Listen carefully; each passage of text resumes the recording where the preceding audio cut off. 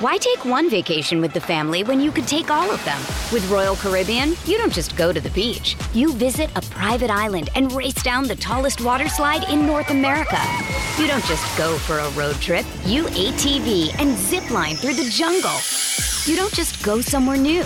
You rappel down waterfalls and discover ancient temples.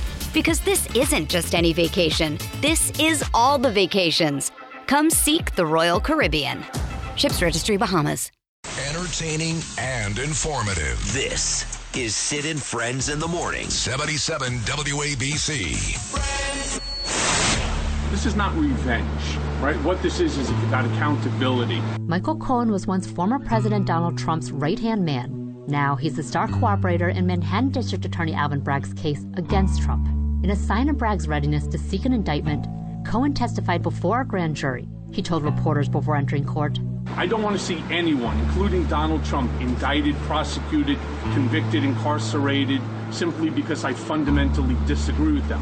This is all about accountability. He needs to be held accountable for his dirty deeds. With an affordability and housing crisis facing the city, Mayor Adams is putting his hopes into the idea of converting empty office space into housing. I couldn't help but to reflect on just the next generation and how the conversation on living is just shifting. Ron was a disciple of Paul Ryan. Paul Ryan's a big reason that Mitt Romney, I'm not a big fan of Mitt Romney, lost his election. And to be honest with you, Ron reminds me a lot of Mitt Romney. So I don't think you're going to be doing so well here, but we're going to find out. But those are the facts.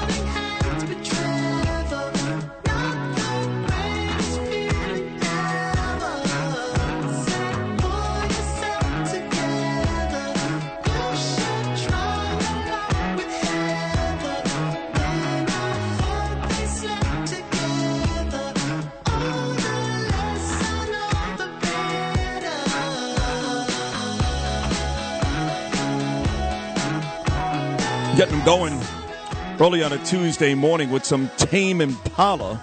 This is a song my son Gabriel and daughter Ava love. That's how you get New York City. Wake them up at 6:04 on your Tuesday morning back on New York's number one talk show. We are Sid and Friends in the Morning here on Talk Radio 77 WABC. Weather still not great today, still kind of rainy. But I got to tell you, I mean, all these snowstorms and nor'easters and all this talk has amounted to nothing. I mean, we've gotten practically zero snow, zero, all winter long. And, you know, 2 weeks ago, we had Janice Dean on more than once looking at the potential for two storms. A couple days ago, I read nor'easter coming our way yesterday into today, and nothing going on. Not complaining because I hate snow. I hate it.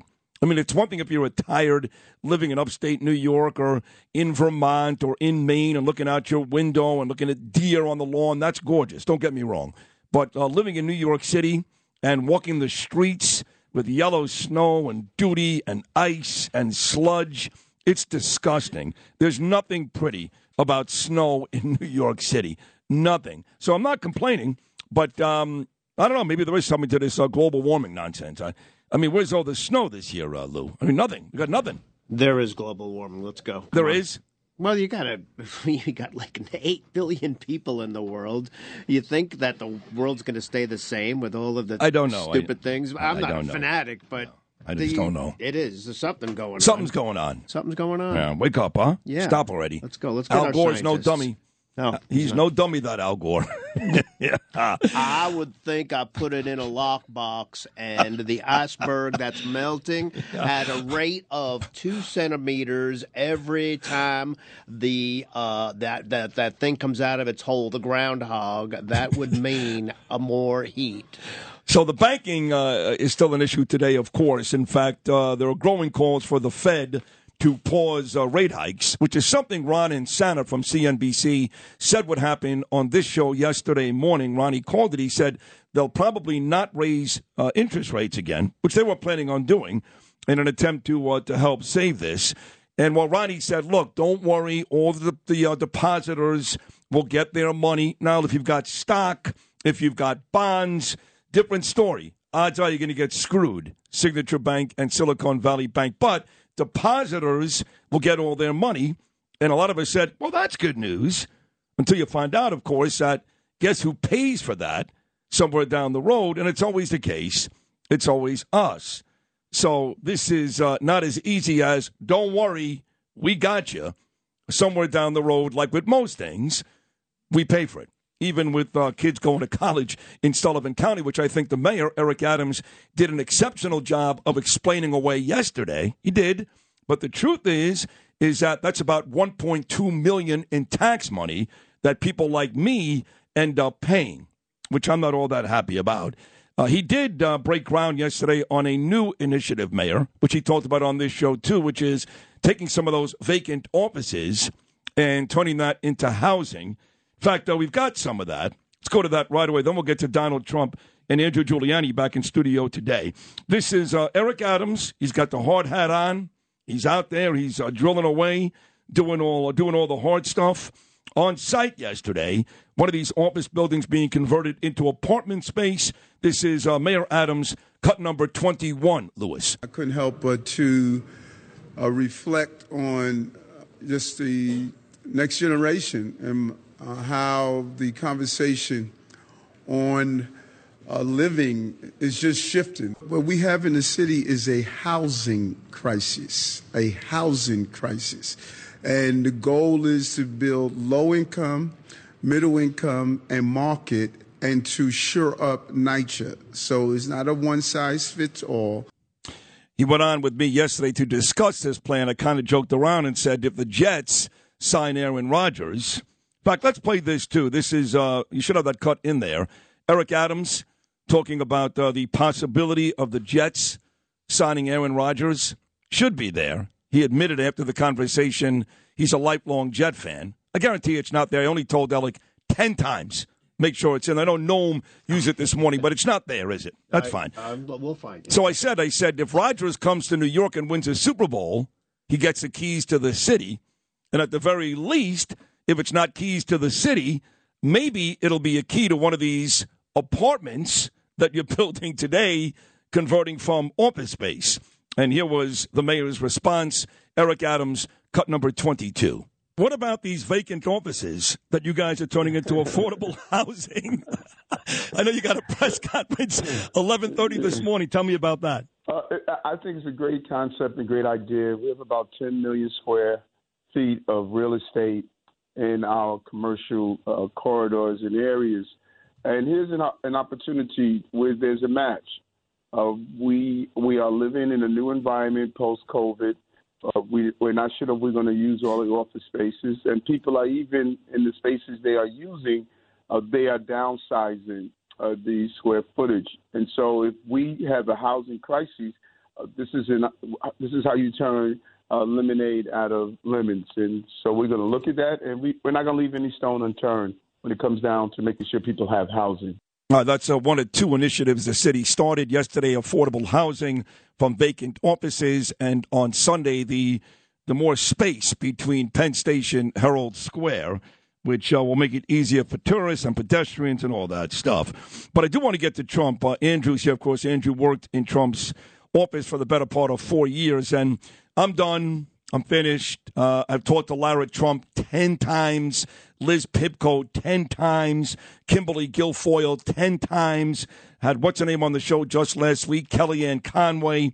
Every one of these people, every one of them agree with me that going down the road of bashing, and he's bashing, there's nothing subtle about it, of bashing Ron DeSantis strategically is a stupid move by the president. Stupid.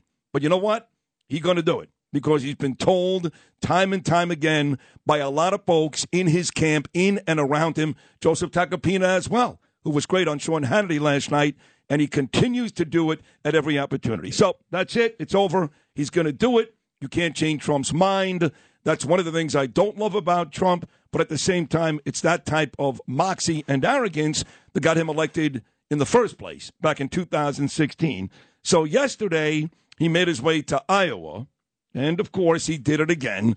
Ron sanctimonious and all that nonsense. In fact, he even went as far as saying Florida was better before Ron got there, which is completely ridiculous. And even compared DeSantis at one point to one of the biggest backstabbing Republicans in the history of the business, Mitt Romney. I mean, come on. Donnie, baby, I love you, but slow down. Here he is in Iowa yesterday slamming Ron DeSantis. Lou, this is Donald Trump, cut number 1. Ron was a disciple of Paul Ryan, who is a rhino loser who currently is destroying Fox and would constantly vote against entitlements. He would just vote against, remember that, the wheelchair over the cliffs, the Democrats used it. The wheelchair over the cliff commercial, very effective. That was about him. But Paul Ryan's a big reason that Mitt Romney, I'm not a big fan of Mitt Romney, lost his election. And to be honest with you, Ron reminds me a lot of Mitt Romney. So I don't think you're going to be doing so well here, but we're going to find out. But those are the facts. President Trump, who again, just Friday, we're talking about just 4 days ago, sent this text, and I've got it straight from the president's phone, to Joe Tacopina, quote, "Just listen to your interview with Sid, who, by the way, is fantastic, with fantastic in caps. Great interview with great in caps. Say hello to number 1 Sid." That was Trump to Tacopina just Friday. And I'll tell you, I would still tell it to his face. Why you're doing this, I don't know. But listen, he's won before. Maybe he's got the strategy down. I don't know. One more, and then we'll get to Andrew. He also did a video campaign message on Truth Social where, again, he was all over Ron DeSantis, not just in Iowa. One more, Donald Trump, cut number 2. For those of you that didn't notice, Florida was doing great long before Ron DeSantis got there. People are fleeing from New York to Florida and other places because of high taxes and out-of-control crime. It's really bad. Not because of the governor. Thank you, Mr. President, for doing that. But it's not because of the governor. Florida was doing fantastically. You had a governor named Rick Scott who did a very good job. Even Charlie Crist, a Democrat, did a good job, and he had very good numbers. Sunshine and ocean are very alluring. It's not too hard to work with those factors. So just remember, Florida was doing really well long before Ron DeSantis got there. He's right about that. I lived down in Boca Raton for 16 years. I went to college in Coral Gables at Miami. I've got a 40-plus year history with South Florida, and it was fine. It was. I mean, after the cocaine wars of the late 1970s, Charlie Crist was fine. He's right. Rick Scott, who's now a senator, was good. He's right. But neither one of those guys had to deal with COVID and all the issues that Ron DeSantis had to deal with. And somehow Florida, of all the states, came out on top. That's where Donald Trump is being a bit devious and being a bit deceitful, comparing the other two guys who did a fine job, he's right, even a Democrat, to what DeSantis has had to do since he took over. But again, Andrew, it looks like, despite what a lot of folks feel and think, this is going to be Donald Trump's strategy. He knows the primary may be a tougher fight than the actual general election, and he's coming out guns blazing. He's not slowing down against DeSantis anytime soon. Yeah, I actually had the opportunity to have dinner with him on Sunday night at Trump's golf course in West Palm with him and Kellyanne. It was a great discussion. Look, I've hinted a couple times that I don't think it's the right path to be going after DeSantis, but he's doing it. I mean, he sees this as it's worked in 2016. I'm going to do it in 2024, and I'm going to double down. And look, if you look at the most recent New Hampshire poll, so obviously you got to look at these polls state by state. What are going to be the early states when we're talking a year from now? And the gap is opening in New Hampshire, where it seems like he's opening up a bigger lead. So maybe he knows the right strategy on this. I mean, the guy is unbelievable at branding people, whether it's himself, whether it's other people. I personally think DeSantis is doing an incredible job down in Florida. I think it's one of the reasons why the former president actually moved down to Florida. You're right. Sunshine, it's never going to be an issue in terms of wanting to move people down there. But when you think about all of the freedoms that Florida has promoted, it's an incredible place. But you could see he was gearing up for his Iowa speech when he got to spend a little time Sunday night. Frank Morano makes an excellent point, too, which Trump screwed up there. When Charlie Crist was governor of Florida, he was a Republican. Don't forget, Charlie Crist, like my cousin Norm Coleman, switched parties. Norm went from a Democrat to a Republican. Crist, Republican to Democrat. When he was the governor, he was a Republican. So both of those guys, him and Rick Scott, were Republicans. But you're right. It is widening the gap. And he won in 2016. He got over 70 million votes in what a lot of folks think was a rigged election in 2020. So who the hell am I to tell Donald Trump what to do, what not to do? But it just seems like the wrong path. But he won before, so we have to assume he knows what he's doing. He did in Iowa talk a lot about the progress in Congress and how things are changing there, Andrew. This is Donald Trump in Iowa yesterday, cut number 3. I think we're making a lot of progress. I think that that Congress is doing a very good job now. We have some people. Nancy Pelosi is packing. She's gone. Getting her out that's a big step. And I think, Kevin, and all of the people in Congress, I tell you what, that whole, people thought it was a fiasco. I think it was a beautiful thing, as it turned out. That 5 or 6 nights of voting and voting and voting and voting, I actually think that was like a cleansing action. It was a great thing that happened, and there's great unity in Congress. He said Nancy Pelosi is packing, Andrew. The one guy, and I know you agree with this because you were all over this guy last week about those Tucker Carlson January 6th tapes, is the pride of Kentucky, Mitch McConnell. Oh. Trump wants to see McConnell packing as well. He just got out of the hospital yesterday. Not exactly well wishes coming from the former president. No. Here is Donald Trump, Lewis, cut number 4 on Mitch McConnell. We do have to do something about Mitch McConnell. He's a disaster. He's a disaster. He gets his 10 guys and they give Biden whatever they want. There's something going on that doesn't make sense. They give him whatever they want. He gets his 10, 12 guys and they vote in order to give the passage because you need the 60 votes usually, and they vote and they give him what he wants. I just cannot understand. Nobody can understand it. We got to get him the hell out. He's a problem, big problem. In the meantime, I hope he's feeling well, but he's a big problem. Well, there are your well wishes right there. It sounds like that's very genuine. I think President Xi actually wished him well, as a matter of fact, which I think is the president that McConnell cares most about, not Trump or Biden or anybody else. So I think that's the big issue. Yeah. So the president right now, 46, hopefully Donald Trump does it again, becomes 45, which he was, and 47. The president right now, this imbecile, Joe Biden, was on The Daily Show yesterday. And I don't know who the host is. Trevor Noah's gone and Stewart's gone. It's some Indian guy. You know who he is? I don't even know. I don't know. I don't know. Yeah. So he goes on to tell this whopper. This is unbelievable. You have to know the generation before ours, my father's generation, Biden's father, even well before that. I mean, Biden's over 80. Mm-hmm. You know those people had zero, and I mean zero patience for the homosexual community. In lots of cases, white folks, for the black community. No one's going to convince me that Joe Biden's father was completely okay with the gays and their lifestyle. Yet, Joe Biden, last night on The Daily Show, all you got to do is listen. You can watch him, too. He can't get the words out because he's lying. So when you're lying, it's hard to really say it correctly. So he tells his whole story about when the epiphany came to him when he started to realize how important it was to be tolerant of gay people.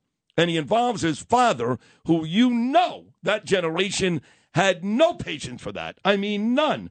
Take a listen to this. This is Joe Biden lying like only he can do on The Daily Show last night, cut number 13. Tell him, Joey. Exactly where my epiphany was. Okay. Hadn't thought much about it, to tell you the truth. And I was a senior in high school, and my dad was dropping me off. And I remember about to get out of the car, and I looked to my right, and 2 well-dressed men in suits kissed each other. I mean, they gave each other a kiss. Please, really? And then one looked like he was heading to the DuPont building, and one looked like he headed to the Hercules Corporation building. And I'll never forget, I turned and looked at my dad. He said, Joey, it's simple. They love each other. It's simple. No, I'm not joking. Oh, of course you are. It's simple. Lying. They love each other. Sure they do. Right. And it's never been. It's never been. Now shut this off. So could you imagine 70 years ago, Joe Biden's father saying, "Hey, Joey, it's simple. They love each other." What do you think his father really said? There's no chance. I mean, zero chance. There's no chance. Zero. And there's no chance that two guys were kissing actually in public at that in point, public, 7 years wearing ago. So suits, by the way. That's absolute BS. I mean, it's just he tells these stories, and they're clearly lies. All of it. No one stops him. Like, if I'm doing that conversation, I go, Joey, baby, two men in suits publicly kissing, and your father said, "Oh, it's beautiful. They're in love." Joey, don't look over there. Just don't. Right, Don't look. at Exactly. Don't look. And what are those two F words doing is exactly what the father probably said, which is wrong. Thank God we become tolerant. I'm pro-gay marriage. I'm also pro-choice. Look, but don't tell me that his father 80 years ago was like, "Oh, they're in love. Look how nice that is." That's Let's pre-taped. accept them. Right? That's pre-taped by The Daily Show. They should absolutely cut that out right there as soon as they see that and look at it. Look, I'll look at my father right there and I'll say, this is a guy in the early 90s who actually was pro-civil union at a time when most Democrats were against that. They were against actually giving gays the same legal rights. And so he was a trailblazer in there, and that was in the early 90s. So don't tell me that in the 50s that Biden's father was. Yeah, I saw that this morning. I was like, come on, Joe. But there's millions and millions and millions and millions of morons out there that go, "You see that? That's why Joe's a good guy." You think Fred Trump was like that? Fred Trump was probably like, "Look at those queers." Joe, watch me. Don't do that. Watch Yeah. me. Here, just do. Follow me. Yeah. 1-800-848-WABC. As always, that's the number, 1-800-848-9222. Andrew Giuliani in studio. Big show coming up today. We start the guest list at 7:40 with the always very entertaining Bo Dietl. I know Bo took Joe Tacopina out for dinner last night before Tacopina's big appearance with Sean Hannity. We'll play some of that coming up. 8:40, Vicky Palladino makes her debut on this show. I saw this story in the New York Post where she was kicked off of some mental health council team because she was critical of drag queens speaking to kids in school. And I don't know Vicky Palladino, but I got to tell you, I love that story as far as I'm concerned. As a father of two, she's a hero. And then coming up at 9:05, one of my all-time favorites who become very, very good friends over the years, a man that should absolutely be in Monument Park. Randy Levine, if you're listening, Paul O'Neill spent all those years in Cincinnati, and Roy White, who spent his whole career with the Yankees, was part of that transition from the Bobby Mercer days to the Reggie Jackson days, is not. That makes no sense. He's got a new book out. We'll talk to the all-time Yankee great Roy White coming up at 9:05. All that coming your way on a Tuesday morning on New York's #1 talk show. That's me, Sid and Friends in the Morning on Talk Radio 77 WABC.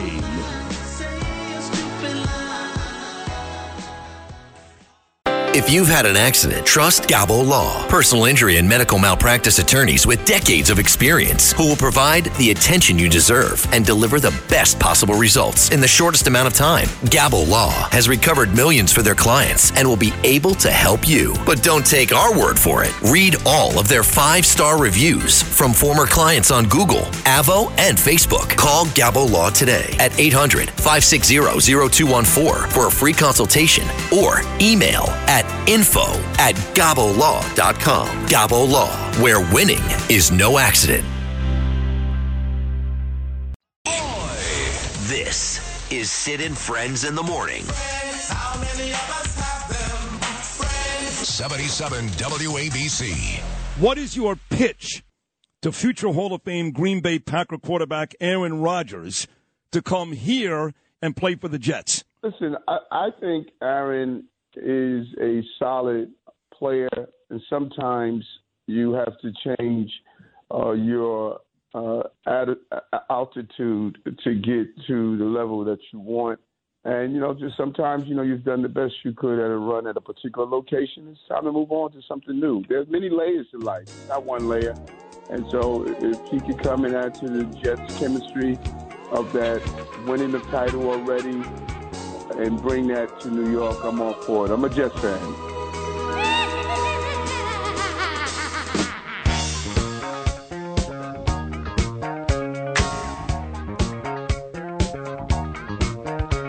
When the world is on your shoulders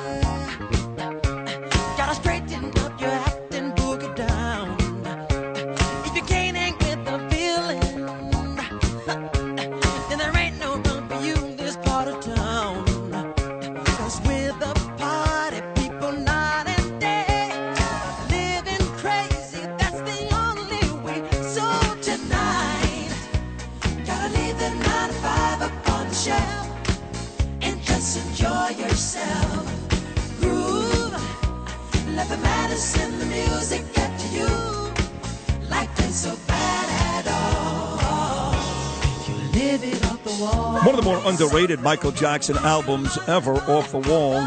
The man who actually wrote it, Quincy Jones, one of the greatest composers, producers in music history, turns 90 today. 90 years old, Louis. 90. Quincy Jones. I don't even want to know. Damn. 90. You know, one of the jokes that Chris Rock did, which I saw on Saturday in his Netflix show Selective Outrage, which, again, there are two parts that our listeners will get crazy over when he talks about the white man complaining and bitching about being victimized, give me a break. And then he talks about how January 6th is the proof of that. If you can get through those two moments, and they're tough, you'll like the rest. But he makes the point in Selective Outrage. He goes, so let me get this straight. You got these music stations, and they got no issue playing Michael Jackson, but they won't play R. Kelly. It's got a point there. You know, both arrested for the same. Well, not even arrested. Michael Jackson, I guess, was never really found guilty of that. He paid off about $60 million, but he said that's selective outrage. I play Michael Jackson because his music is better, but not R. Kelly. I just wanted to send some money out. Don't make it what it's not. That's really not fair. Yeah. That's not fair. Thank you for playing one of my favorites. Go watch Chris Rock on Netflix. You guys will love that. I did mention that Roy White, the Yankee great, is coming on at 9:05, and I've had Roy on many, many times over the years. And again, Randy Levine, I'm gonna pound this today. Put him in Monument Park. This guy came from Compton, ended up playing 15 years for the Yanks between 65 and 79, and some of those were rough years. People went to Yankee games basically to see two guys play, Bobby Mercer and Roy White. That's it. And then he was there for the transition, which was, of course, the Reggie, Thurman, Chambliss, Nettles, those teams. But he played alongside, Mickey Mantle, Roger Maris, Whitey Ford, Thurman Munson, Reggie Jackson, Catfish Hunter, and many others. You know, there were 2 years where Roy White played every game. Even to this day, he's 7th on the list of games played in Yankee history. And he gets no respect from the Yankee organization. So his book is out, and we'll talk to Roy. Roy also had to deal with a lot of racist issues, a lot of racism stuff. Don't forget, he started in the mid-1960s, and we were not past that at that point. So he spent his early days in different hotels than the white players. I mean, there's a lot of that Jackie Robinson story going on as well. So we'll talk to Roy coming up at 9:05. One of his former teammates, Joe Pepitone, just passed away, too. Yes. Passed away. Yeah. So another guy who was they were kind of the faces of those teams between Mantle and the Bronx burning Yankees, right? Yeah, I mean, it's really Mercer and White. But Pepitone was a big personality. Pepitone was had some beloved. decent years. 3 All-Star years? Yeah, right? had some big years. And, of course, he had the hair and all that, blowing his hair and all that. Yeah. But, yeah, he just died. Yeah, he did. So we'll talk to Roy coming up at 9:05. Joe Tacopina, who was on Friday, and, again, got that great text from President Trump about me and the show on Friday.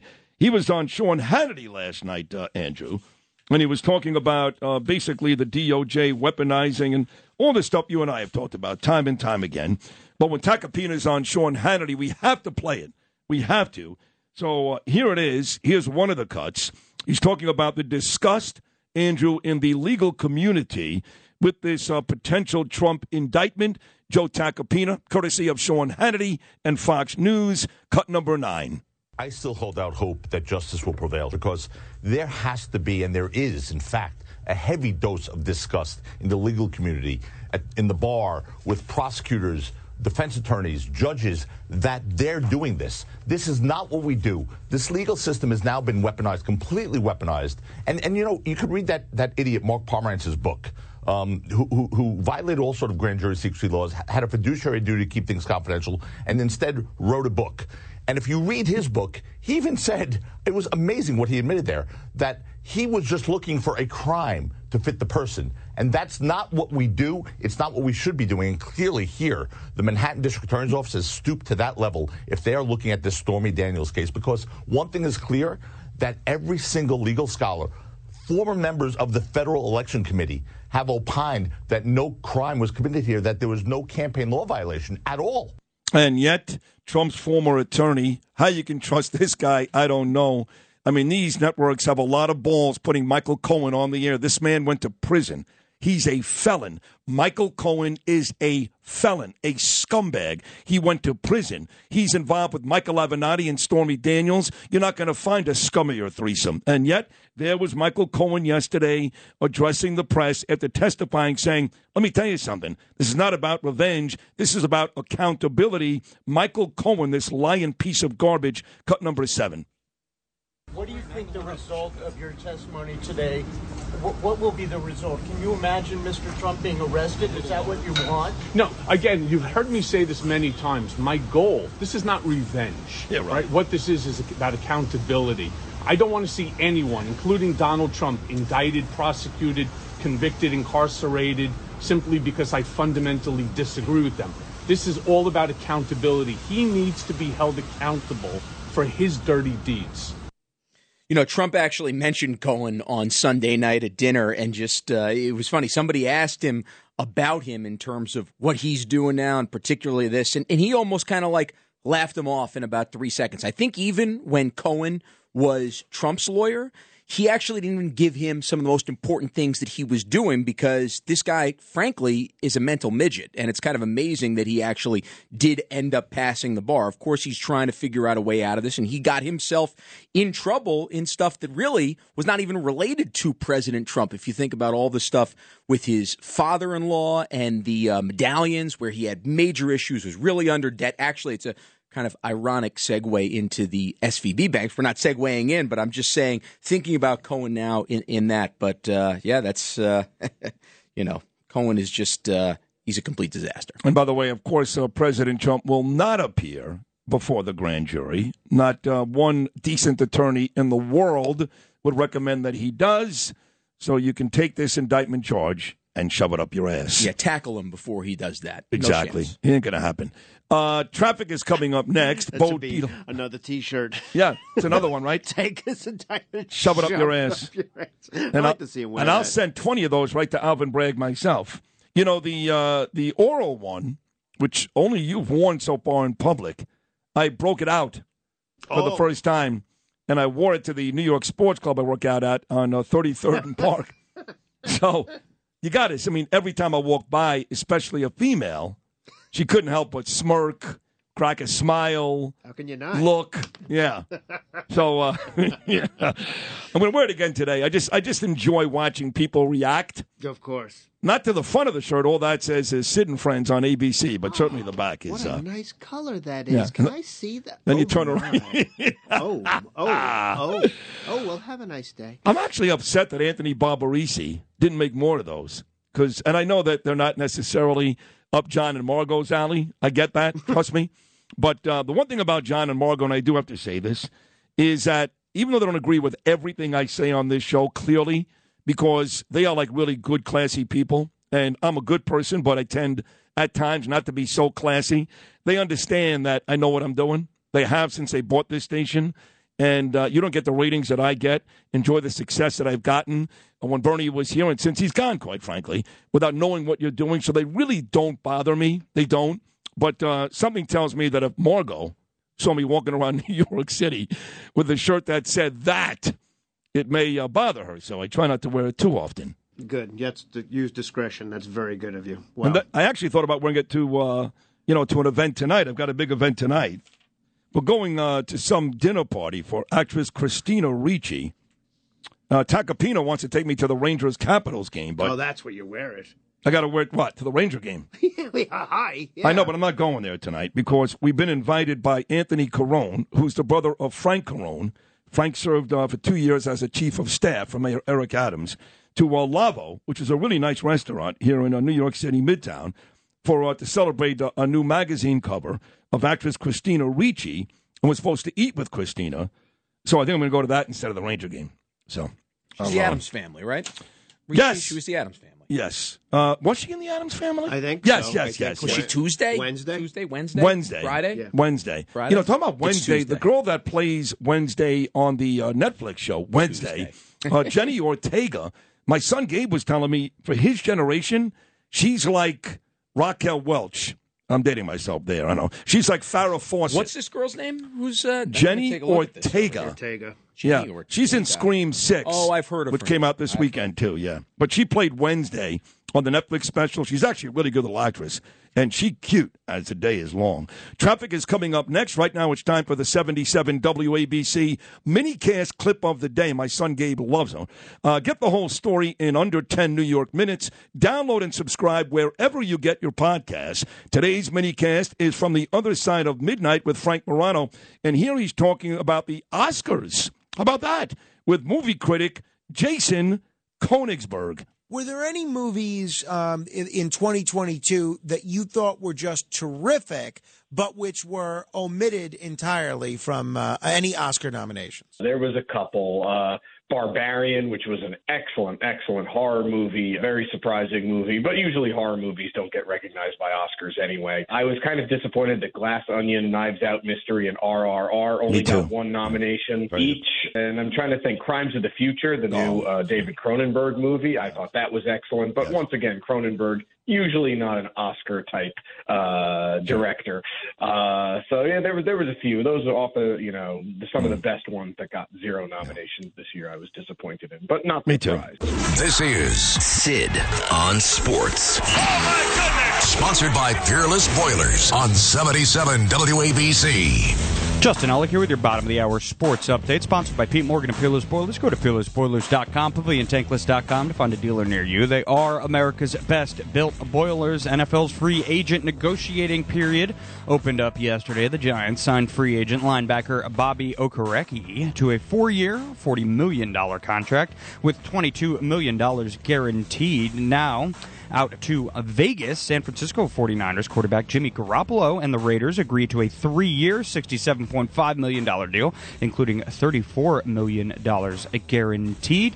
So the Raiders fill that hole that was left by Derek Carr. And now to the NBA, where hopefully we've inched closer to a conclusion of this Ja Morant debacle out in Memphis. The star guard has now entered a counseling program in Florida and remains without a timetable on a return to the NBA season. The Grizzlies continue to prioritize his desire and need to get assistance after a series of concerning incidents that culminated with him brandishing a gun at a suburban Denver nightclub on his Instagram live feed on March 4th. And looking ahead to action today and tonight, you've got your NCAA men's college basketball tournament opening up with the first four. Southeast Missouri State taking on Texas A&M Corpus Christi. And then you got Pittsburgh later on taking on Mississippi State. And local professional action tonight will see the Nets out in Oklahoma City, take on the Thunder at 8 p.m. The Knicks will be out in Portland taking on the Trailblazers at 10 p.m. And on the ice, the Washington Capitals will pay the Rangers a visit tonight at 7 p.m. The Islanders are out in Los Angeles taking on the Kings at 10:30.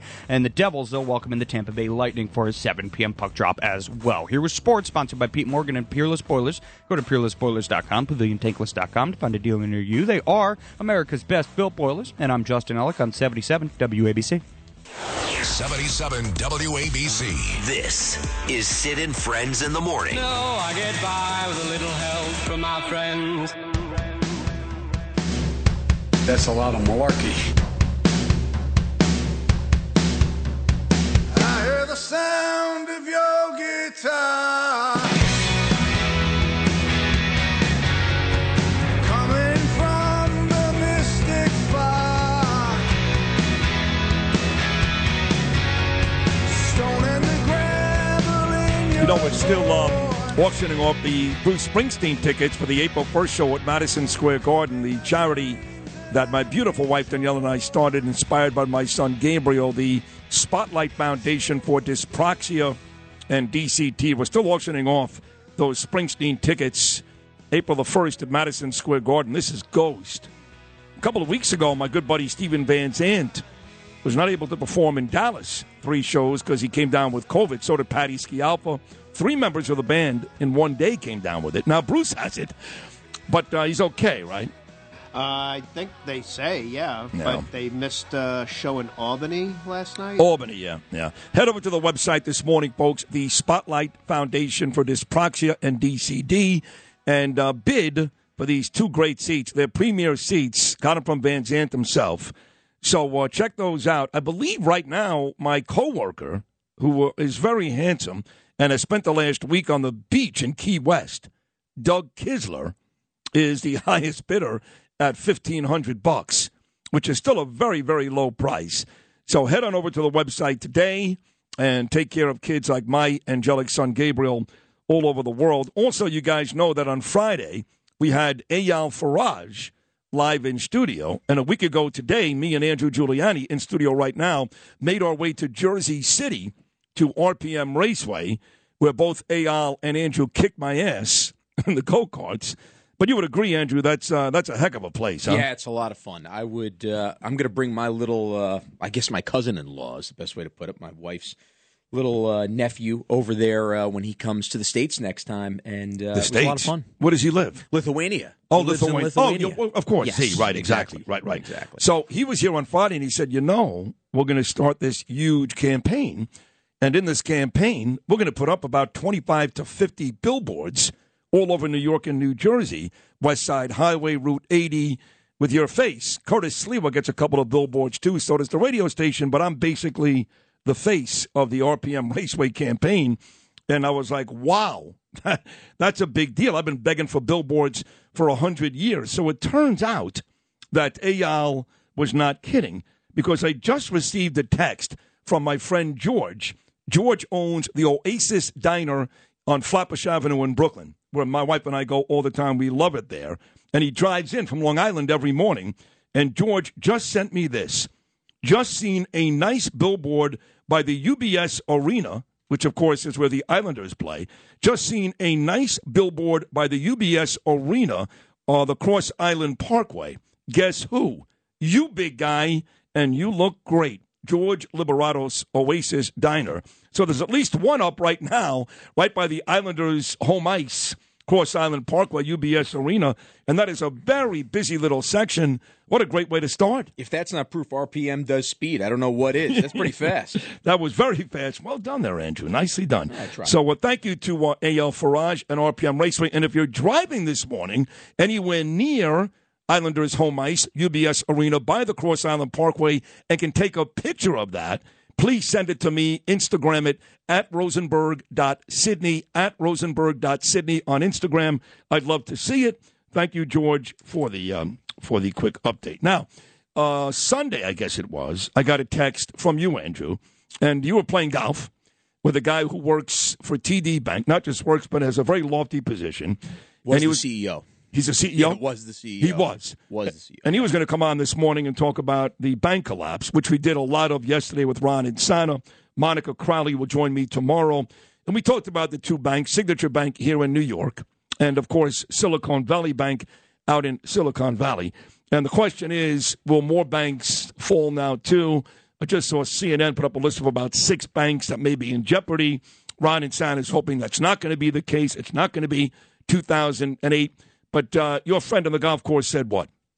Look, he's a big believer that you need to actually reassure the markets and that there needed to be a backstop for those who had more than $250,000 in there. I think the thing, and this is where I'm interested in probably bringing him on, either my Sunday show in a couple weeks or in the podcast to kind of dig deeper into, is how much of this is political, and going forward, how much are banks going to look and say, in assessing risk, are we going to actually look at the risky underlying assets, or are we going to make sure we have the right connections in Washington, D.C., so that way if the you-know-what hits the fan, we'll get bailed out this way. I think when looking at Silicon Valley Bank, you don't need this guy to give you the answer to that. I'll tell you right now, the answer is yes on both. But yes, also then both. how does that then assess risk going forward? So as somebody who is interested in investing, right, how are you going to assess risk if that's the case going forward? Because there could be an arbitrage here to look at. Yeah. No, it's a good question. They're both good questions, and it is a bit scary. And risk is always scary to begin with. But don't you worry, Andrew Giuliani, because Joe Biden and his administration, they got it covered. They saved it. Yes, they saved it. Him and Corn Pop. That's right. The quick action of his administration, the banking system is just fine. Lewis, this is the imbecile in chief, cut number 17. I want to briefly speak about what's happening in Silicon Valley Bank and Signature Bank. Today, thanks to the quick action of my administration over the past few days, Americans can have confidence that the banking system is safe. Your deposits will be there when you need them. Small businesses across the country, the deposit accounts at these banks can breathe easier knowing they'll be able to pay their workers and pay their bills. And you know who agrees with Joe Biden? You know who actually said he's right? It was because of him and his administration that the banking system is just fine. The corrupt governor of New York, the only person that makes Andrew Cuomo almost look godly, is Kathy Hochul. And here she is extolling the virtues of the imbecile-in-chief, Kathy Hochul, cut number 18. I'm very grateful to the Biden administration for their swift action. We were in communication all weekend long. They understood the need that we had here in New York to ensure that Signature Bank was also on the list of those that received these additional protections, because they saw that a run on a regional bank could pose a great risk to our stability. This was what the level of concern was over the weekend, that people this morning waking up and deciding to take their money out of a bank because of uncertainty could lead others to flee regional banks, and that would create incredible instability in a sector of the banking community that we think is particularly important. Yeah. So when something goes wrong, of course, somebody has to take blame. And the beauty about the Biden administration is no matter what goes wrong, the war in Ukraine, inflation, any issue going on in the United States, no matter what goes wrong, there's one 5-letter word that seems to explain it all away. You want to take a guess? You got it. Trump, cut number 16. We must get the full accounting of what happened and why those responsible can be held accountable. In my administration, no one is above the law. And finally, we must reduce the risk of this happening again. During the Obama-Biden administration, we put in place tough requirements on banks like Silicon Valley Bank and Signature Bank. Yeah, it's really worked. Including the Dodd-Frank law to make sure that the crisis we saw in 2008 would not happen again. Unfortunately, the last administration rolled back some of these requirements. I'm going to ask Congress and the banking regulators to strengthen the rules for banks to make it less likely this kind of bank failure would happen again. Look, this is obvious, and other people have said this isn't an original idea by me, but it's worth repeating.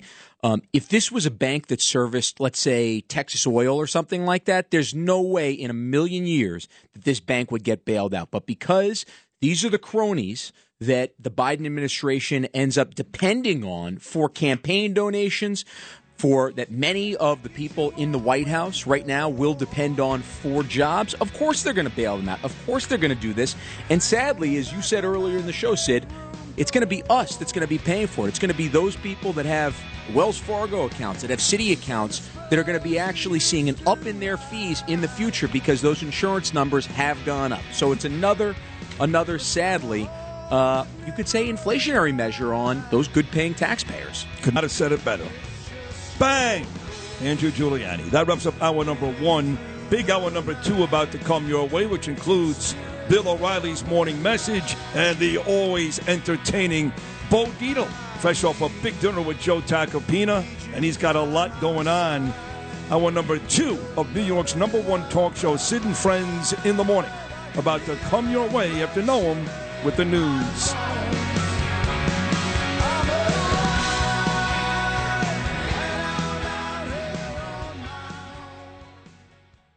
The digital dollar could give the feds control of your money. Get the digital dollar report. Call 1-800-862-6970 and also receive a $1,000 credit from Priority Gold to protect your money. Or just go to digitaldollarreport.com. Please note, the information provided does not constitute financial or investment advice. You're my best friend. This is Sid and Friends in the Morning. From my friends. 77 WABC.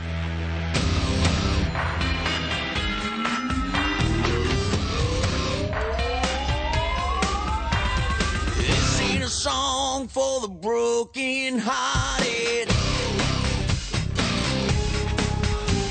A silent prayer for faith departed.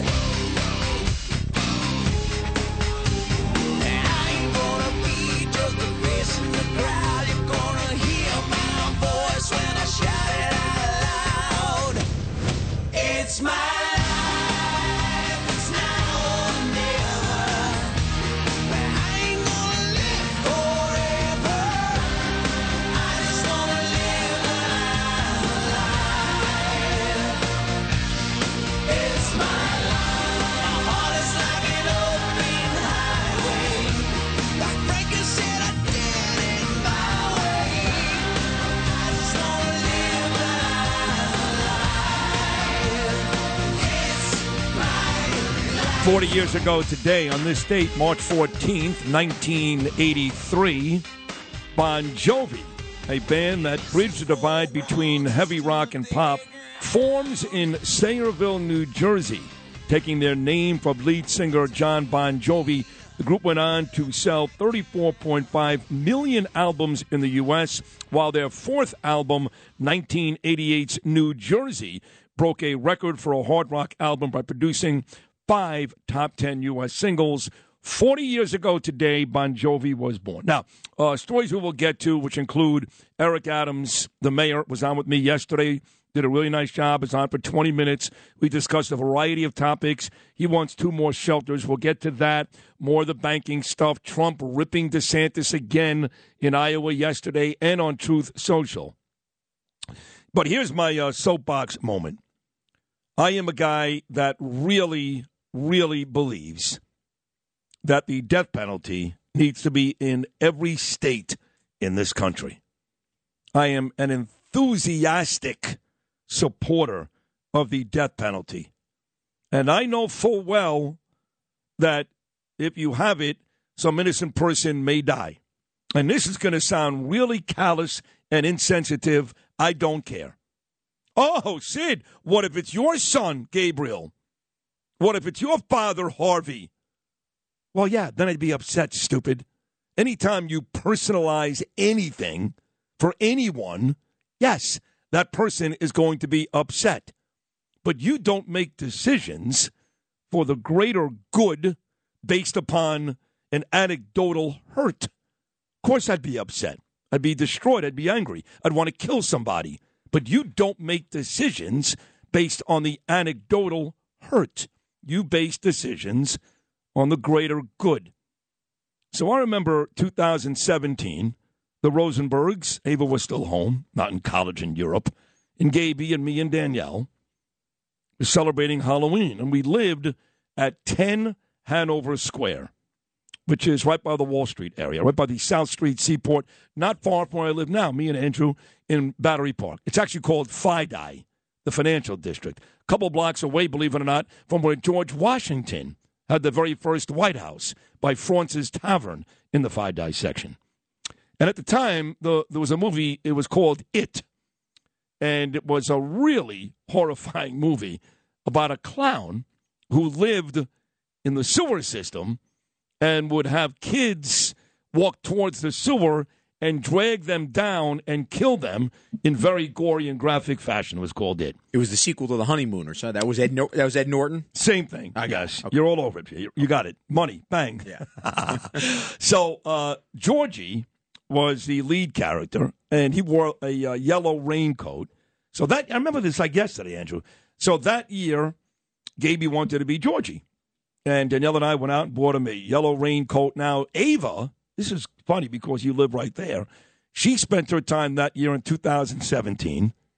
She was already older, 13, 14 years old, trick-or-treating out by Stuyvesant High School with her friends. Right where I live? Exactly. So it was me, Danielle, and Gabe. And it was a rainy day, kind of miserable.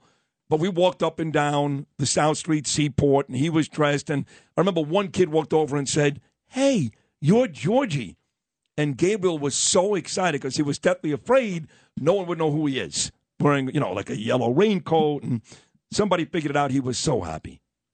And we became aware that day that some terrorist, ISIS, Al-Qaeda, I don't know at this point, drove down the West Side Highway during that day and killed 8 people in the most horrifying, heartless fashion.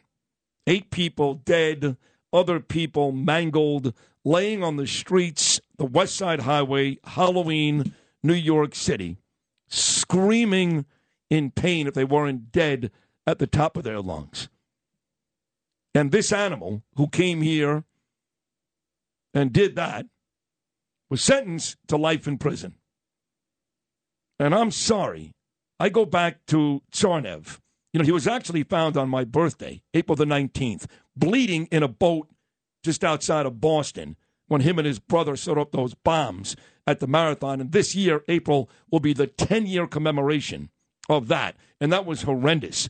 Then they killed a cop, don't forget, the Thursday night after the marathon. I mean, they were real America haters, also terrorists trained in Chechnya.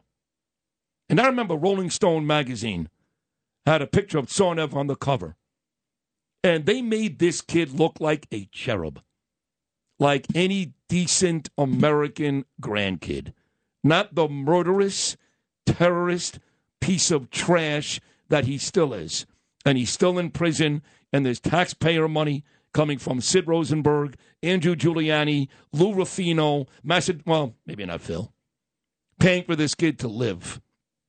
And I'm tired of it. I'm tired of paying for Nicholas Cruz, who walked into Stoneman Douglas High School in Parkland, Florida one day with a gun and killed 19 innocent, beautiful people. I'm tired of it. Okay? I'm not Catholic. I'm not Christian. I don't believe in Jesus. If you do, great. I don't live my life by a book written thousands and thousands of years ago. I want revenge. If you go out and you kill somebody and the evidence is overwhelming, you die. Nice and easy.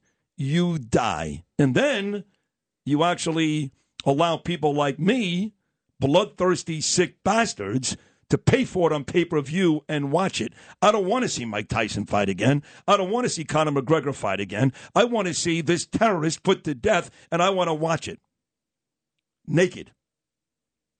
It's enough. Bring back the death penalty. How this guy didn't get it. I said to myself this morning, what is the criteria? He didn't kill enough? So if he killed 15 people instead of 8, he would have gotten it? How do they make that decision? Not enough people died? Not enough people lost their legs or arms? You kill in those numbers, you die. Bottom line.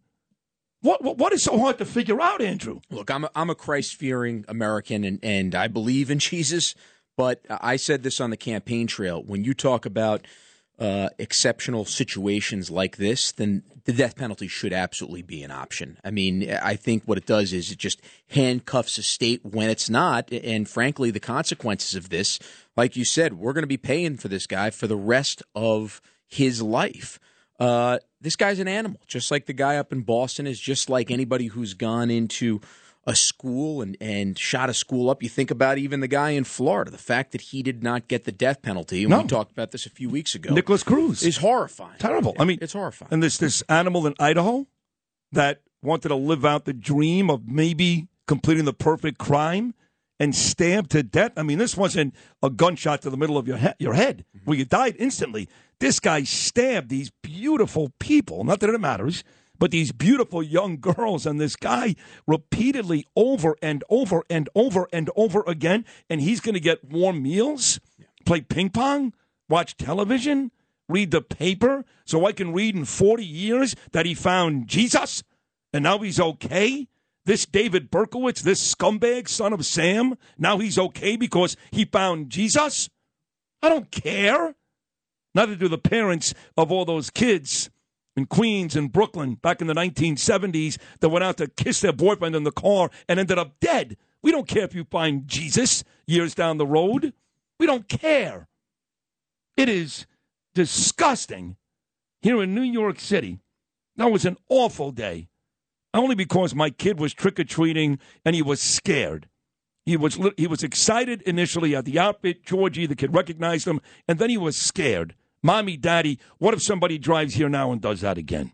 Yeah, you think even, too, I mean, this is a very different story, but right in the exact same location, right before Election Day on the gubernatorial campaign, I think in October, late October, there was a rape not too far away from where all these people got mowed down. Yeah. And you look at that area, one of the reasons why it's so attractive is because it's one of the safest areas of New York City. So yeah, but that guy raped a couple of girls there. Yeah. In fact, Danielle used to run that every day, and he raped a couple of girls there. My wife and Grace walk by multiple times a week. That's the pier, down by the pier. Yeah, Pier 25. They found that guy also. Yeah. And he didn't kill anybody, so he should spend the rest of his life in prison, although, you say he didn't kill anybody.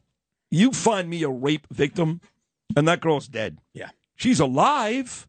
Her body, her heart is beating, but she's basically dead. Yeah. What about removing that guy's genitals? That's fine. Right? With a butter knife. Anybody who with a commits butter rape. knife. Yeah, Yep. absolutely. Remove the genitals. Yeah, don't make it easy. Butter knife. Yeah. It's time, folks. This idea that we are better than that, we're better than that. We're not that type of society. You got to stop. You can't be that stupid and naive. We're not better than that. We are that type of society.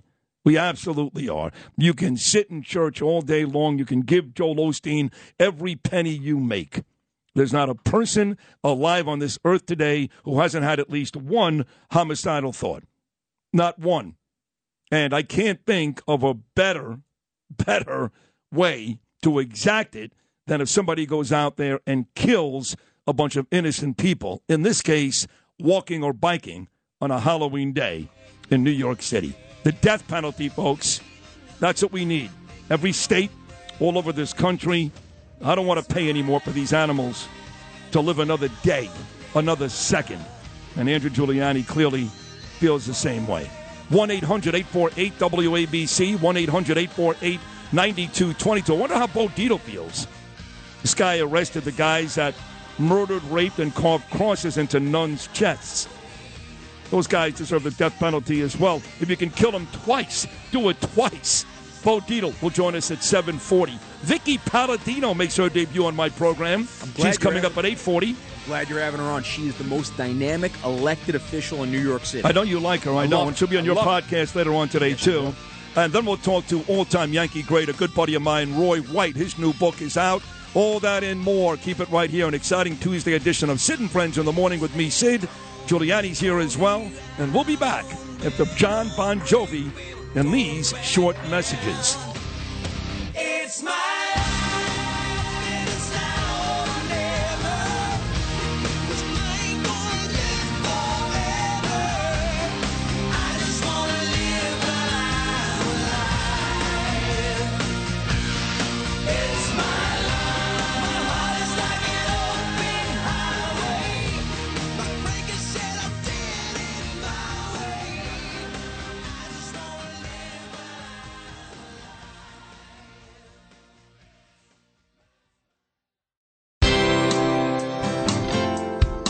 Hey, I'm Mike Slater from the podcast Politics by Faith, filling in for the great Bill O'Reilly. Stand by for the O'Reilly Update.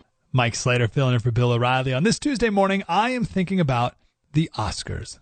No one else is thinking about the Oscars because almost no one watched the Oscars. Did you know, less than 10 years ago, 44 million people watched the Oscars. This year, 16 million. So why do so few people watch them? Because it's obvious these people hate you. Rainn Wilson, of all people, he was Dwight in The Office. He tweeted yesterday, he said, I do think there's an anti-Christian bias in Hollywood. As soon as the David character in The Last of Us started reading from the Bible, I knew he was going to be a horrific villain. Could there be a Bible preacher on a show who is actually loving and kind? No, because they hate you. You made them rich, and they hate you. And over time, enough people are going to catch on. Enough people are going to agree with Hugh Grant, who did a red carpet interview at the Oscars, and it was one of the most difficult to watch red carpet interviews ever. The poor lady said, "What's your favorite thing about the Oscars?" Nothing really. Well, are you excited about anybody winning? No, not really. Okay, well, what are you wearing? My suit. Oh, okay, was it fun to be in The Glass Onion? I was in it for like 3 seconds. Okay, thanks, Hugh. Oh, my God. That's it, though. That's about how most Americans feel. I guess 16 million people care, but hopefully soon that'll just get down to zero.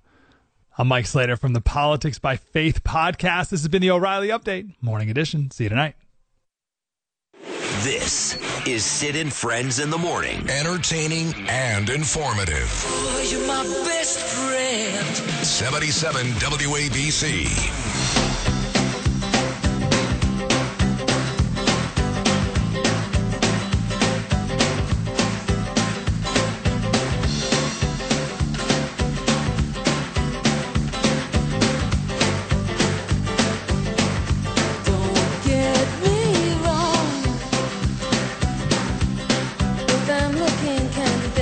I'm doing this once again at the risk of upsetting my dear friend Bill O'Reilly. When I say dear friend, you guys have no idea how close me and O'Reilly have gotten. I mean, really close.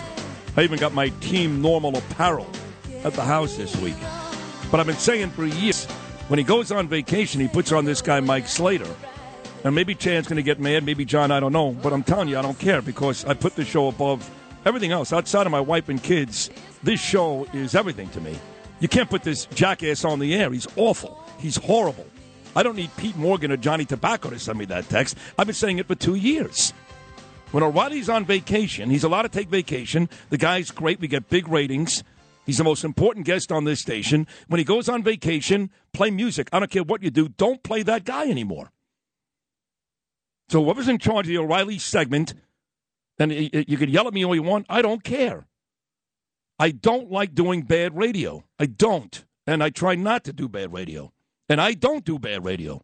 You give me people sometimes that do bad radio, and it pisses me off. You know, I must do the same nonsense. I must go on vacation, have Mike Gunzelman fill in. Or even Connor and Bernie on Fridays. And then I hosted it one time, and you got 9,000 emails how great it was, and I never hosted that show again because he didn't want to deal with that. This is an old shtick that these guys do. They go on vacation, they put on somebody who's not very good, so I don't have to worry when they get back about all the emails from folks who thought the fill-in may have been better. Maybe that's the motivation, maybe not, but you can't put that guy on the air, God damn it. I've said it for 2 years already. You say play music instead? I don't care what you do. How's that going to work? I don't care. Bill O'Reilly presents the Beatles? Simulcast Len and Mike on WOR. I don't care what you do. You run the risk of getting less listeners with Mike Slater than anybody in this. The guys, you even know what he talked about just now? Well, yeah, we listened to it. Yeah, what was it about? It was about Hugh Grant's Oscar speech. Or not speech, his interview, which... Well, I just heard Stupid. Sid yelling that during the whole thing. Yeah, once I heard his voice, I'm like, you got to... Because I know I had this conversation. I'm like, don't put this... And boom, there he is. You know what it is? I say stuff, and nobody listens to me. Nobody. Nobody listens to me. I did explain. You know why I get great? Because there's nobody who knows more about radio than me. There's nobody. Nobody. Not a host, not a general manager, not a sales manager, not an owner in this city that knows more about radio than me. Not one. Mike Slater. The hell was that? It's my show. It's on the Sid and Friends in the Morning show. We don't know until it hits the air. Put him on Bo Snerdley's show. or Kelly or somebody. Why am I trying to talk to you? Yeah, say it. I'm sorry. I'm not saying no, it. say it. You're Yeah, right. what? No one knows more. Nobody knows it's him until it gets on the air. I'm not blaming you. You're saying, why is he getting on the air? He's getting on the air because we don't know until it hits the air. Is Dennis Green still the guy that runs? I don't even know if he does it. I don't know. It's a brilliant strategy by O'Reilly, it is. too. It's like, a great now we need him. Now he gets on the air. Now we need him. Like, thank God Bill O'Reilly's back. I know that. It's the oldest game in the book. Let me find somebody who sucks when I'm away. So as much as they love me even more. I don't care who goes in for me. I don't care if you put on Howard Stern and Sean Hannity and Andrew. You can put three of them in the same studio. It doesn't matter to me because I know this. 20 hours a day I may struggle, but 4 hours a day there's nobody better. Nobody. So I don't worry about that. These other guys, Mike Francesa, used to be scared to death if I filled in for him. I mean scared to death. He actually walked into Mark Jonas' office one day and said, Sid is having people call in and say, I miss you, just to get back at this station. That is a psycho. And I love Mike. And he may be the greatest of all time, but that's how fragile some of these big radio stars' egos are, believe it or not. Well, anyway, how you feeling, Edgy? Okay? Yeah, I'm good over here. Okay, good. Yeah. I guess you I'll look see at me if like I'm filling crazy in or not, and I'll be able to assess my talent, whether or not I'll be filling in whenever. I just put you in there. I put you in the same boat as Howard Stern and Sean Hannity. I know. That's pretty good, Edge. I felt pretty good. Yeah. I felt pretty good over here. I don't care. Yeah. I don't care, but you can't do that. Don't do it again. I won't do it again. Okay. I'll never play the damn Don't do it thing again. If I hear his voice tomorrow, I'm walking out. Where do you think Mike Slater lives? Where are you going to go? San Diego. He says it every time. Yeah, he says it every time. Oh, he does? He may be the nicest guy in the world. He may give more money to the Jamaica Wish Foundation than anybody on earth. I don't know why I didn't know that. Jamaica Wish? I didn't know because I don't listen to him. That's why I didn't know it. Yeah, I know. The Jamaican Wish Foundation? Is that what you I said? don't know. Be quiet. We'd like to thank Mike Slater for his incredibly generous donation of $500,000, and we wish him all the best as he continues to fill in for Bill O'Reilly. Okay, fine. Nobody's disputing that he's terrible. We know he's terrible. So why we play it? I know he's explained it to terrible. you 6 times. What are you not understanding? Well, somebody at this station knows. Should know that it's him. Correct. I agree so with if we that. all agree it's Okay. terrible, That's why right. do we do terrible radio? It's a very simple question. There's enough stuff throughout the week that I question as it is, you know that I find to be almost terrible radio. There's enough stuff. So we know this is already terrible for years. I feel this is very well documented. Right. Shut Gone up. through this whole rigmarole. But it's getting by us. He's got the perfect plan. Yeah. Well, at least this the horrible radio spawned some great radio afterwards. Well, yeah, This is a thanks to fantastic us. segment. Right. That's because Sid's It's here, hilarious. and nobody knows more. That's Thank it. you, I'm Louis. telling you right Thank now. you. That's why. You cannot walk out. He could take a walnut and make it a walnut salad. I know radio like Vicky Palladino knows how to run a city council. There you go. What'd you say? She's the most dynamic Elected official, maybe in the state of New York. I always say New York City, but maybe in the state That's of a New York. big. That's a big statement because you like Stefanik a lot too. I know. Yes, so her and Stefanik in the state, Yeah. I would say. But I why, mean, why is she so? I mean, I have to admit, I don't know much about her because I was in the Joanne Areola camp years ago, and I heard there was some type of little war. Right. So I stayed away from Palladino for years. Curtis, my friend Lynn Hort. Oh, you got to bring her on.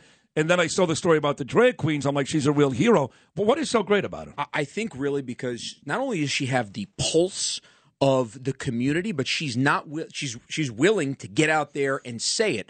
I think there are other members who were elected who are a little bit more. Well, I don't know if I should say this about drag queen story hour, and Republicans that are like that too, where Vicky comes in and says, "This is ridiculous. This is child grooming. This is not appropriate, and I'm going to stand up for my constituents." And that's why I think she's the toughest elected official in the city. And one of the toughest in the state. Yeah, listen, I'm starting to buy into it. She'll make her debut on this show coming up at 8:40. We got Bo Dietl coming up next, then Vicky Palladino, then all-time Yankee great Roy White, and 7:25 tomorrow, Mike Slater. This is Sid and Friends in the morning. 77 WABC.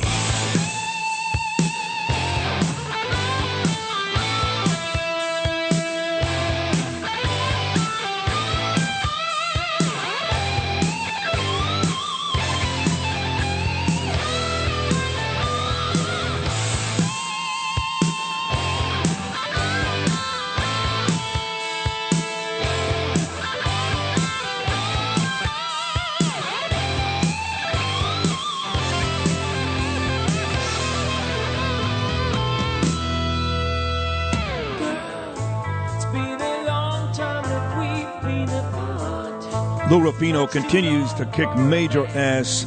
His music selection on your morning drive here in New York City, like this next guest does. Man, he's just the best.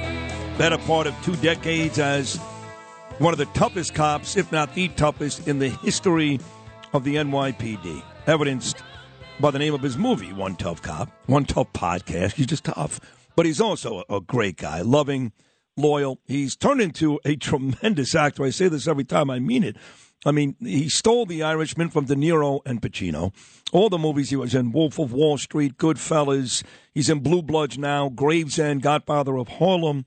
He's a great actor, but he's just a real loyal guy. And he's become very, very, very, very, very close with me and Danielle. Danielle loves him, too. In fact, Danielle's got a bunch of pictures in her law office in Garden City. And most of the pictures, Bo is in them. Bo, Margot, me, Danielle, at different events over the years. He's family. Here he is, the toughest cop ever, our friend Bo Dietl. Good morning, Bo.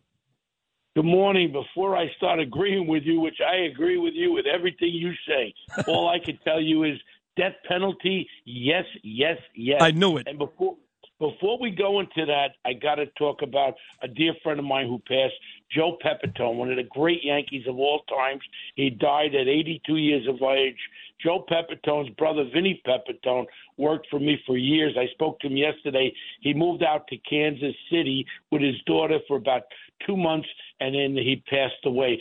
Now, you know, Joe, by the way, Roy White is coming on with me at 9:05 this morning. He's got a brand new book out. White, one of the great Yankees, between 65 and 79 and took part, as you know, Bo, in that Yankee transition from the days of him, Bobby Mercer, and the aforementioned Joe Pepitone to the days of Reggie and Thurman and Nettles and Chambliss. So they played together, so I'm sure Roy will talk a little bit about Pepitone coming up at 9:05 as well. Joe Pepitone was a great Yankee, a great human being. And I don't know if you remember, whenever there was a problem, when Imus had problems, I would send Vinny Pepitone, who's like 6'3", and Jimmy the Wags, another guy 6'3". Put it this way, when they walked into somebody's office and tried to ask them questions, there was no more problem when we would send Jimmy the Wags and Vinny Pepitone. They were like my two Luca Brasi's. They're the best. Now, let's get right into it. So last night, I had dinner with I think he's the greatest lawyer there is, hands down, Joe Tacopina. I'm sorry you had to watch him on Hannity last night, which I watched it when I got home, and he's like a surgeon that cuts through. And we were out with this big real estate guy, Patrick Carroll, last night. He had to run over to Hannity. They had to do it live. And I'm going to tell you something. The way he spoke about this D.A. Bragg and what he's doing and how the country's being weaponized like this and his selective enforcement for what they want, it's all politicized. And it's no more than a misdemeanor. This fool is taking a federal statute, Bragg, and he's trying to now make it a felony. But excuse me, Mr. Bragg, what about the people that are out there murdering people? What about the people that are getting shot? You big fat fool. Well, Bo, where's Kathy Hochul on this? Or even Eric Adams stepping up? Where are they? I don't hear them at all talking about Bragg at all. You don't hear anything. And then all of a sudden, like I said, this is not from campaign finance. He's trying to turn it around and make his own law, and nobody's held or holding him back. What are we going to do? We're going to go to the Attorney General, Garland, that other moron?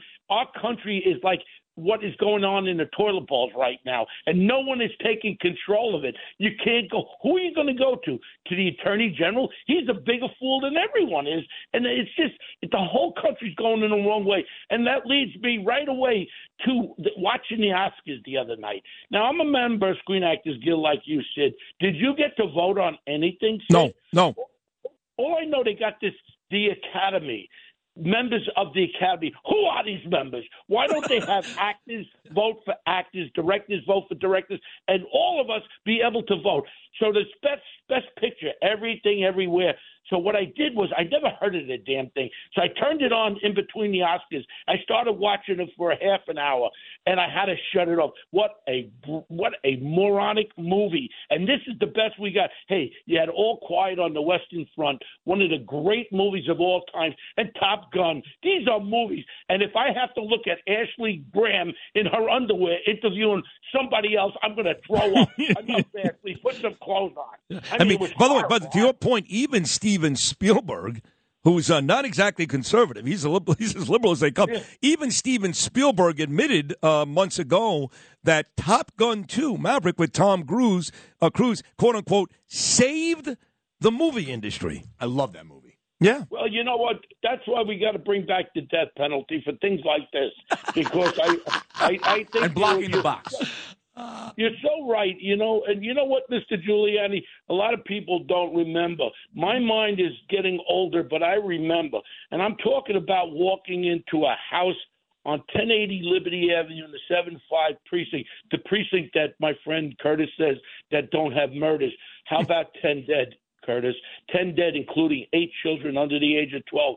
Walk in there and see all these children, little boys and girls, 3, 4 years old, shot in the head, dead. This animal went in there, gunned down. He systematically gunned them down. And you know what happened? You know where he is now?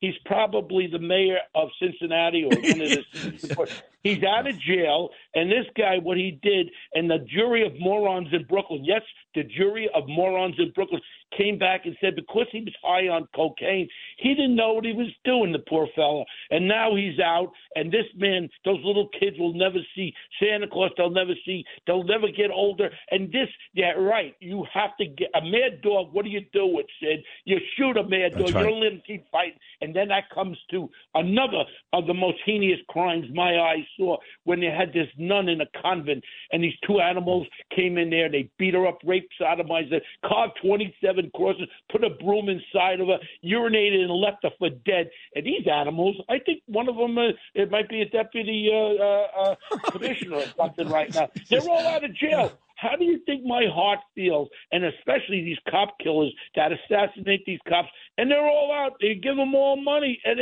you're right, Sid. I mean, there's going to come a time when everyone's going to throw their hands up and say, enough is enough.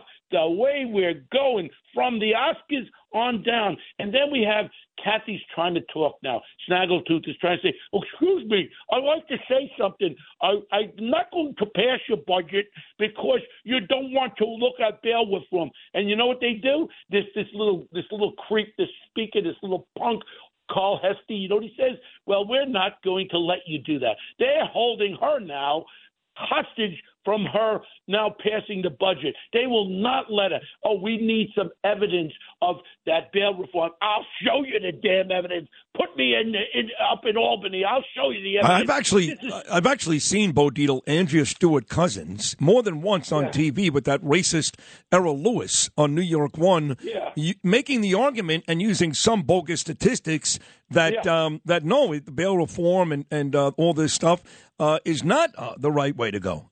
So she's actually made that argument based on some bogus statistics. I don't know where she got them from, but they do try. This is ridiculous, and the statistics are there, and that's the end of the story. Now I looked a little deeper, and we look at Hevesy here, little Carl, little Munchkin. Hey, Carl, you raised what? $48 million in campaign contributions from the teachers, all these unions. They're giving you a lot of cash. You little, I get so angry. I got to watch my words. But this little punk there, $48 million. And you talk about pay for play. This guy makes Big Bird look like he's teasing. That's all they're up there. And Stewart Cousins with her wraparound scarf standing. I like to take that scarf and swing her around on it. All they want to do is they don't care about our minority children who are being gunned down. They don't care about our minority people in New York City who are being robbed every day, assaulted. Come on, you want the evidence? The evidence there, you fools. And I just watch this and listen, and it's a very depressing thing because I see your frustration. Sid, I know you a long time, but that's why you're the best. You express the frustration that people are afraid to say, and you say it, and you want to know something. That's why you are the best, Sid, and I'm not going to suck up to you. You know how I feel about you, but keep doing what you're doing. And when they tell you too much, then you tell them too much.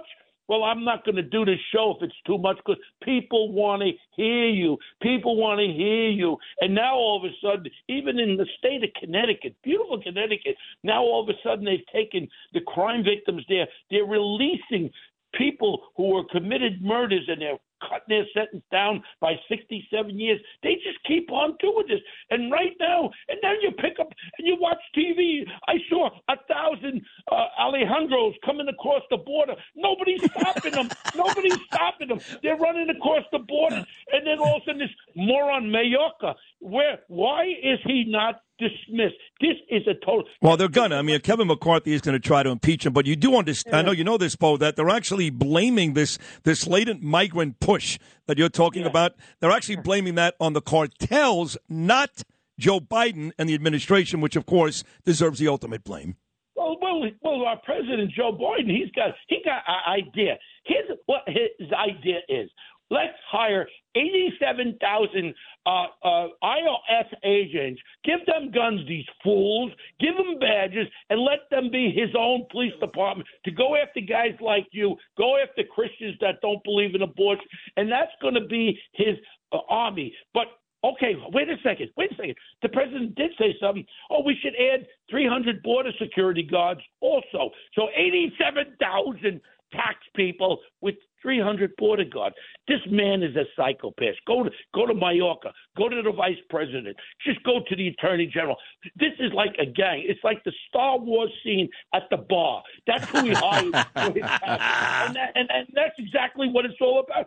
Just think about this. 87,000 morons that'll go look in your pocket, tell you what you're working your nuts off. I'll say it. You're working your balls off, and you got to have a guy breathing down. You don't have a receipt for this, Sid. You're not going to get credit for it, Sid. This is where it's going to go, buddy. And I'm telling you right now, it's only going to get worse. And I'll tell you one more thing. I just pray that your friend and Joe's friend and my former friend, but he's still my friend, I just hope that he could become more compassionate and back up a little bit. And you know what? There might be a little glimmer of light for me to support him. And you know what I'm talking about. I know. Listen, I know you like him, and I know you guys have been close for a long time. And when you talk about electability, I understand where you're coming from. You didn't just jump on Trump for no reason. I get it.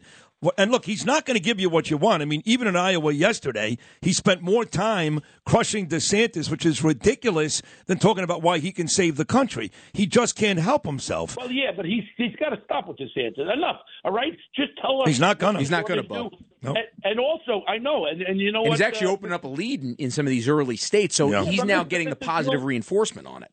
Mr. Giuliani, all I said to him, son, is please back off, back it up with McCain. McCain was a real American hero. You don't call him a loser, please. And you know what? He can't do that. And one more thing. Who was that fool with the wedding veil at the Oscars, that idiot that blocked out 5 people in back of it? Her name was Teen? I don't know who that is either. I don't know who it was. I don't. I saw a picture of that. The singer. Like a fly net. But I'm going to tell you one more thing real strong. We are going in the wrong direction. Sid, please, let's continue to speak out because we're going right into the toilet bowl. Listen, I agree with you 1,000%. I know you had a great dinner with Joe Tacopino last night. He texted me when he left, said he had a wonderful time on his way to do Sean Hannity. We played a couple of clips already this morning from Tack and Sean Hannity. And forget about me, Bo.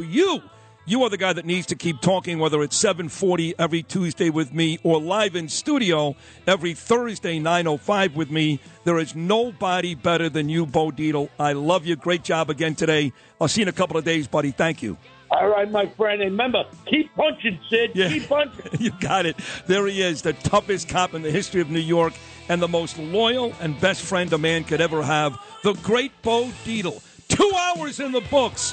Sid Rosenberg, Andrew Giuliani, and the crew from Sid and Friends in the Morning. Lots more to do. Noam's going to stop by. Plus, making her debut on the program, Vicky Palladino, an all-time New York Yankee great with a new book out, Roy White, the second half of the Tuesday edition about to come your way.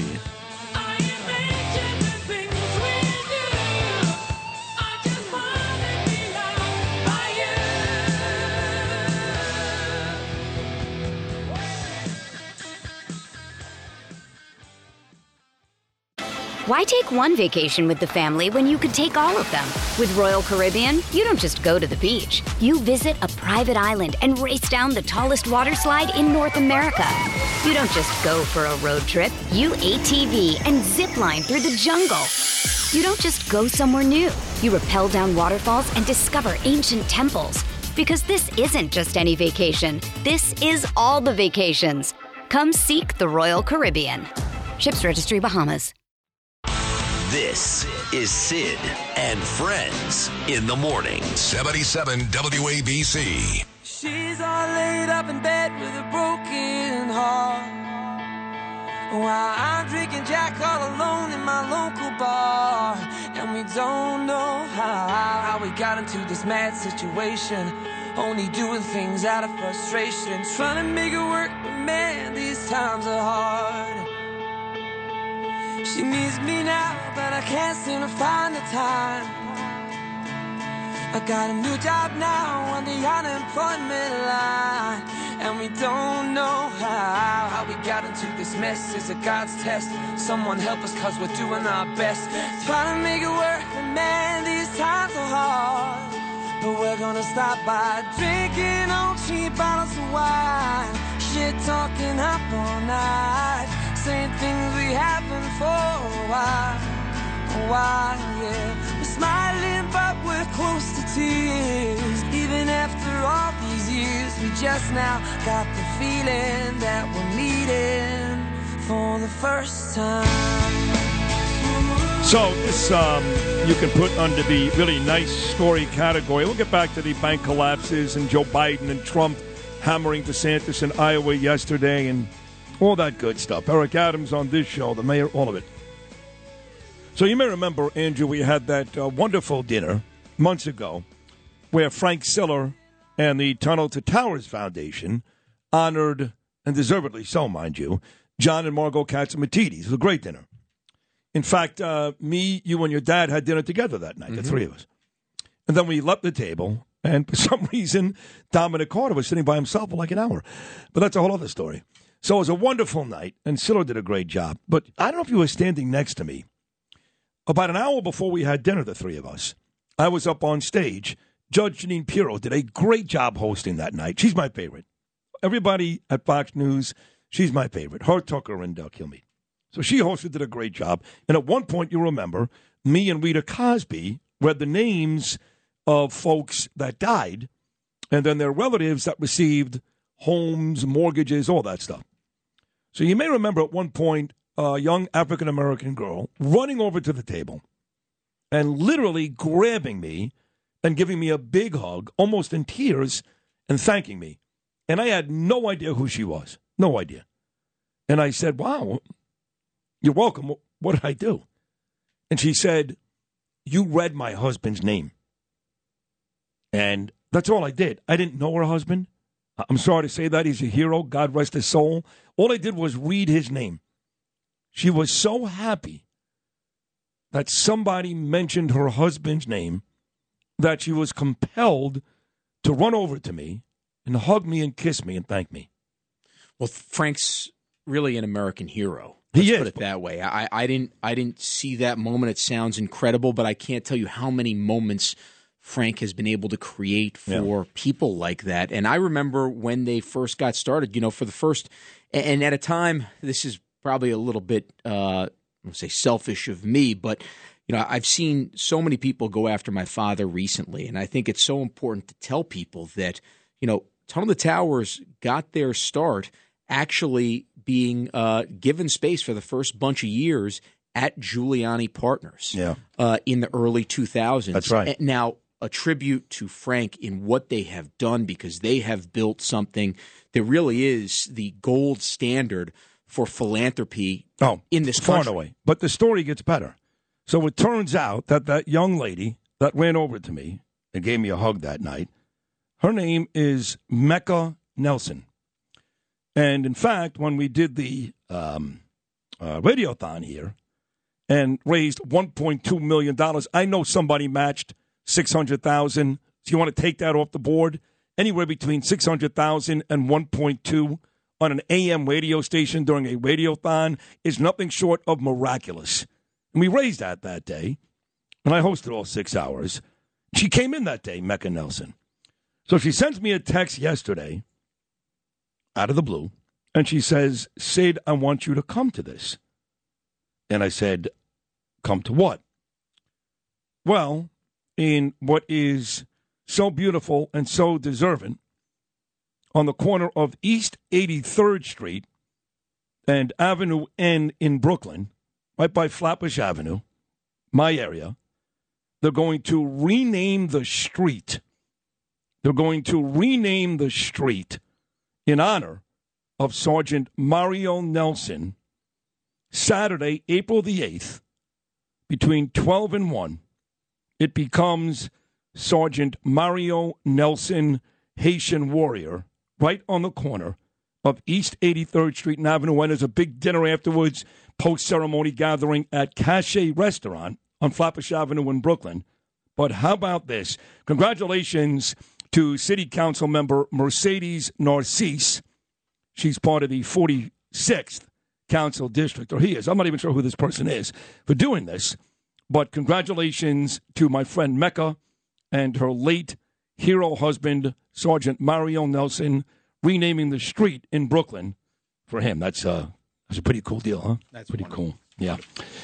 So now let's get to the news of the day, which is not nearly as inspiring as that last story was. But, listen, me and Andrew and others on this show, Lara Trump, Kimberly Guilfoyle, Kellyanne Conway, a load of Trump lovers, Trump supporters, have said... Kellyanne sent her best to you, by the way. She says she's a fan of yours. Oh, you saw her? I was with her. I had dinner with her and the president president that's right. on Sunday. You know what's funny? And she said, I like that Sid Oh, guy. that's cool. Yeah. The day that she was on with me, 2 hours later, it was announced in the press she was getting divorced from that animal George, her ex-husband, that dick. There was some conversation about that at the I'm table, sure. but I think that's... I'm not his attorney, but I feel like it's privileged. Yeah, it probably is. Yeah, but like Donald Trump said, it's good you got away from him. But we've all been on record saying that we don't think it's a great idea for Donald Trump to continue to bash Ron DeSantis, and I think we all thought at some point he would stop. Oh, silly us. He doesn't stop. In fact, he's amped it up a couple. Yesterday, stumping in Iowa, he beat the living daylights out of DeSantis. But you and I both made the point this morning. He used the same strategy in 2016, nicknaming Jeb Bush, Marco Rubio, you name it, and he won. There seems to be a feeling among some people that 8 years later, after the loss, if you believe that's the case, in 2000, not everything he did in 2016 will work in 2024, including belittling his opponents. But like you said this morning, and I did too, that's what he does. That's what he did. He won by doing that. That's his MO.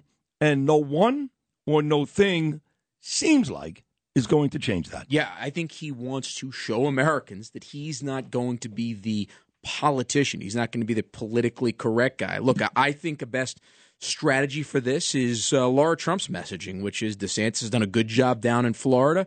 Let's keep him as governor of Florida for 4 more years while I take over the country and I right this ship and get the policies back in that we were experiencing for 4 years. But look, the president is clear on this, and he's going to continue to double down on this. I will say it will lead for, whether this is August or September, maybe even higher ratings for whenever that first Republican debate is than the debate in 2015 no doubt. when he was on there, because I cannot wait to see DeSantis and Trump. And, you know, it's interesting. DeSantis kind of punched back a little bit on Friday in Iowa when he talked about the fact that his administration is not focused on palace intrigue. It's not focused on this. And that's why we win every single day instead of getting distracted and run over by the left. So he's starting to, without invoking him, kind of set those wedges up. Well, that was the second one, because he had said before that, even before that, he had said, look, I don't think that what he's been doing lately is all that good. He actually said that. He said, I don't think what he's been doing lately is all that good, but don't confuse the issue.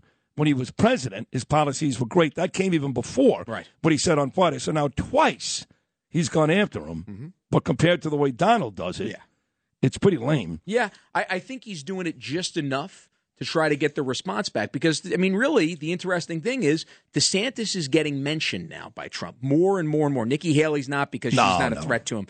Pence is not, because Pence is not a threat to him. Same thing with Tim Scott. Nobody's he's not a threat to him. The only one is DeSantis. And that's so right. that's why he gets mentioned. I think DeSantis wants him to keep mentioning him. Wants him to keep doing it. Oh, I think so, wants too. him to keep doing I think so, too. Remember, it helps his name recognition. That's one of the places Yeah. where he needs to catch up. He needs to catch up on name recognition. Yeah. Now, the president knows that, and he's still going after him because he thinks the strategy is going to work again. And look, looking at the early polls, he may be right. We'll see. Well, the last two polls, the Fox News poll had Trump at 43%. And I mentioned this to just a couple of days ago to Tacopino, who gave this back to Donald Trump, who wrote that very nice text about me. 43-28 over DeSantis in the latest Fox News poll. And then the Emerson poll, which came out just 4 days ago, that lead was lengthened to 40-13. So the last two polls, he's got leads of 15 and 27%. Those are big leads. So maybe he knows exactly what he's doing when he did what he did yesterday in Iowa, which was once again slam Ron DeSantis. Lewis, President Donald Trump, cut number 1. Ron was a disciple of Paul Ryan, who is a rhino loser who currently is destroying Fox and would constantly vote against entitlements. He would just vote against. Remember that, the wheelchair over the cliffs, the Democrats used it. The wheelchair over the cliff commercial, very effective. That was about him. But Paul Ryan's a big reason that Mitt Romney, I'm not a big fan of Mitt Romney, lost his election. And to be honest with you, Ron reminds me a lot of Mitt Romney. Oh, come on. So I don't think you're going to be doing so well here, but we're going to find out. But those are the facts. I love Donald Trump. He's got my support, a huge support. And just for the sake of saying it for the billionth time, I'm voting for Donald Trump this morning.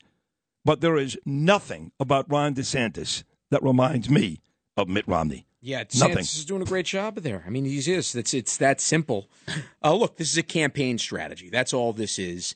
The president moved down to Florida because it's a great place to live, and that's why he moved from New York to Florida. I think there are two things. It is a great place to live, but he's had his place there for a long time and still lived here. No doubt about Part of the reason why he left here was... He's getting persecuted. Correct. The Literally governor, persecuted. the mayor, right. So more than the weather and the beach, a nice place to live, if you had, if Governor Pataki was the governor and your father was still the mayor, you can bet your ass Donald Trump is still living on Fifth Avenue. But he's getting persecuted. He's paying a tremendous amount of taxes if he pays taxes. And he's got a beautiful house down in South Florida. The Republican governor, who he thought was his friend, maybe still is his friend, that's why he left. Well, it wasn't the beach and the sun. Right. His freedoms, right, have been infringed upon in a much more public way, the way that so many New Yorkers have. That's why I'm excited. We have Vicky Palladino coming up in about 20 minutes because she's going to talk about one of those main reasons why parents are thinking about bringing their kids down to Florida, because we want to normalize Drag Queen Story Hour here in New York. Guess what we don't normalize in the public schools? The Pledge of Allegiance. Guess what we don't? A prayer. But you know what? If you say anything about Drag Queen Story Hour, now all of a sudden you get thrown off of your committee. That's why more and more people are looking and saying, you know what? Florida might not be a bad idea. I totally agree. Totally agree. He goes on in a video campaign message that he put on Truth Social, or as his felonious former attorney, this piece of garbage, Michael Cohen, calls Untruth Social. He went on to talk more about Ron DeSantis, and he made another point which I couldn't disagree with more. Here it is. This is a Donald Trump video campaign message, once again about Ron DeSantis. For those of you that didn't notice, Florida was doing great long before Ron DeSantis got there. People are fleeing from New York to Florida and other places because of high taxes and out-of-control crime. It's really bad. Not because of the governor. Thank you, Mr. President, for doing that. But it's not because of the governor. Florida was doing fantastically. You had a governor named Rick Scott who did a very good job. Even Charlie Crist, a Democrat, did a good job, and he had very good numbers. Sunshine and ocean are very alluring.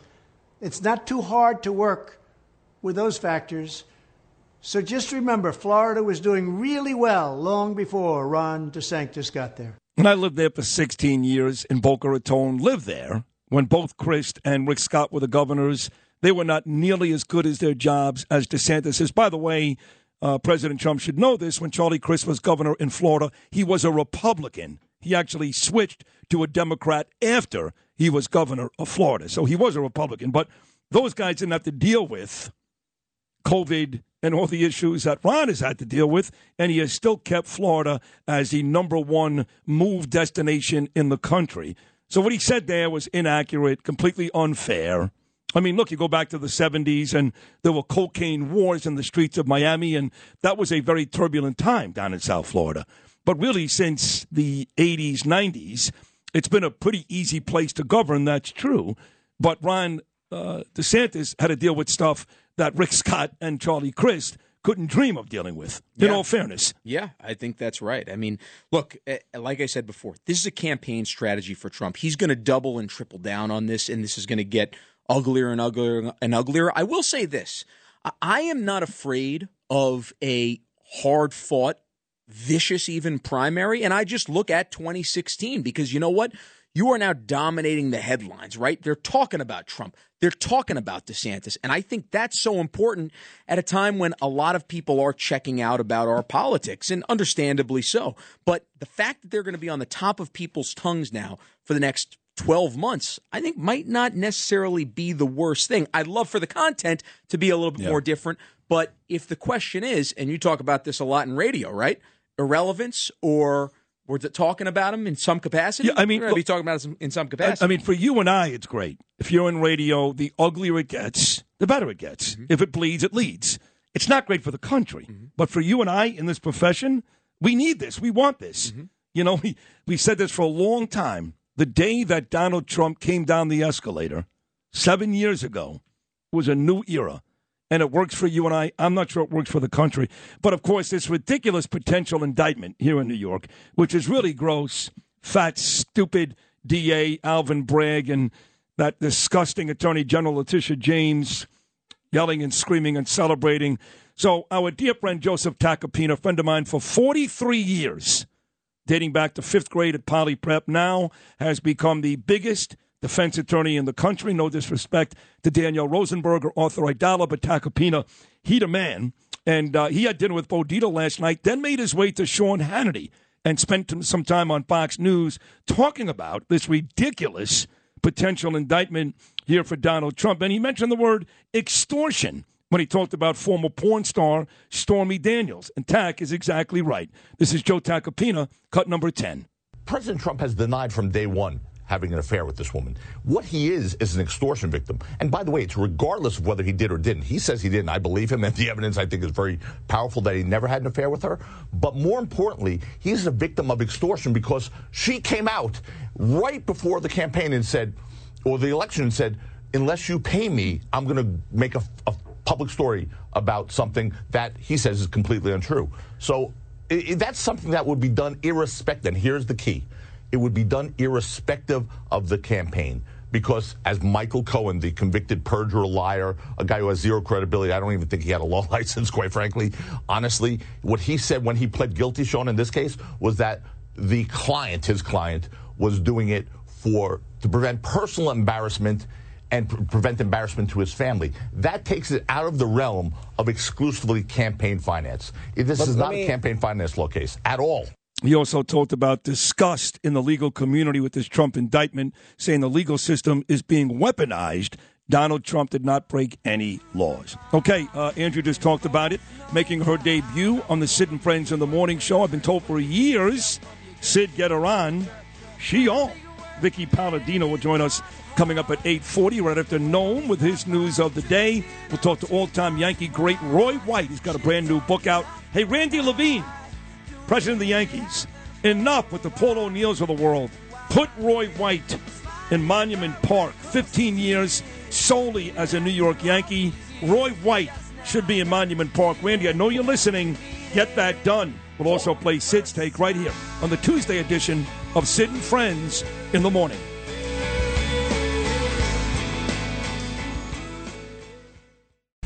This is Sid and Friends in the Morning. 77 WABC. You all appreciate it. When I was young, me and my mama had beef, 17 years old, kicked out on the streets. Though back at the time, I never thought I'd see her face. Ain't a woman alive that could take my mama's place. Suspended from school, was scared to go home. I was a fool with the big boys, breaking all the rules. Shed tears with my baby sister. Over the years, we was poor than other little kids. And even though we had different daddies, I know it sounds crazy for a white Jewish Sidney Ferris Rosenberg to criticize hip-hop Jania Butler, but she's crazy. Play some more of this. This is Tupac Shakur, Dear Mama. I see the penitentiary one day, running from the He's the best. Not in the top 5, but you nuts? He's number 1. Anyway, it was on this date back in 1995, 28 years ago. And this is a pretty cool one. Even Lou Rufino admitted this. Tupac Shakur became the very first male solo artist ever to have the number 1 album in the United States while being incarcerated. Has there been anybody else since that's been able to do that? I don't think so. I don't think so. Unless Trump goes to jail because his song with Miley Cyrus is kicking ass these days. I don't know. I was happy to hear Ron DeSantis agree with me and President Trump. This is an argument I'm growing tired of even having with Peter King and a host of others. DeSantis came out yesterday and said, Ukraine, not a key U.S. interest. Duh. I've been saying the same thing. So did Bernie. God rest his soul. Live from the Bernard McGurk studios. This is insane. You know, they're not going to lose, the Russians, folks. Let me explain this to you. Peter, I hope you're listening. The Ukrainians are not going to win. We can give them $1 billion, $5 billion, $10 billion, F-16s, F-19s, give them helicopters up the ass like Die Hard. Russia's not going to lose. And Putin is more than willing to let this thing drag out and kill as many people as possible for years. And we're just going to keep writing these people checks? This guy Zelensky, who I trust as much as, quite frankly, half the hip-hop community. I'm going to trust Zelensky, and we're going to let this thing drag out. We're never going to win. They're not going to win, Ukraine. We're not going to do enough for them to win. It's got to stop. Trump says it. DeSantis says it. Sid Rosenberg says it. What more do you need? Noam, how do you feel about it? Nobody cares. Yeah, they don't care, actually. That's exactly what I was going to say. Sorry you even asked that. What do you got today, kid looking? I have, by the way, let me give credit to from downtown Macedonia Phil alerting to me this story. That is this great story today. So if it sucks, you can blame Macedonia Phil. But if it's great, you can. He's got better radio instincts.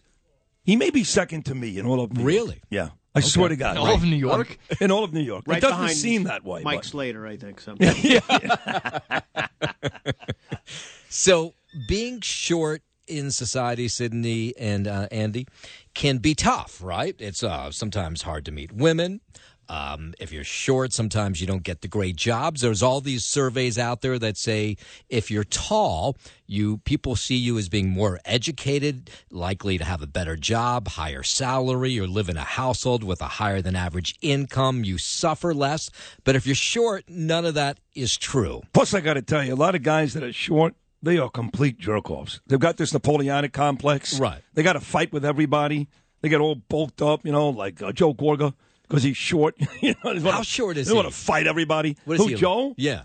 He's like 5'5", I think. Oh, I don't know. Wow. He's okay, but he's been in studio. He's actually okay. But a lot of those short guys, they try to make up for it by fighting with everybody. Well, now they're doing much But you're more. not short. Neither is Andrew. What kind of regular? I am 5'6". 5'6". That's considered short. Yeah, I guess. Andrew, what are you? 5'10". Really 5'9" 3/4. you're I say big. 5'10". Can I round up? Yeah, to sure. 5'10"? The only guy on this show that I guess I consider short, and he does have an awful, awful disposition, is Lou Rufino. What do you mean? You're pissed about everything. Is it because you're short? It's because I'm living in this city. That's what it is.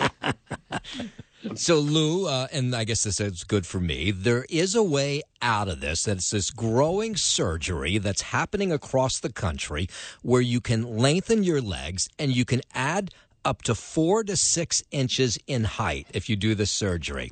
It, though, is considered maybe the most painful surgery of all surgeries that you can do as an elective surgery, maybe in the world.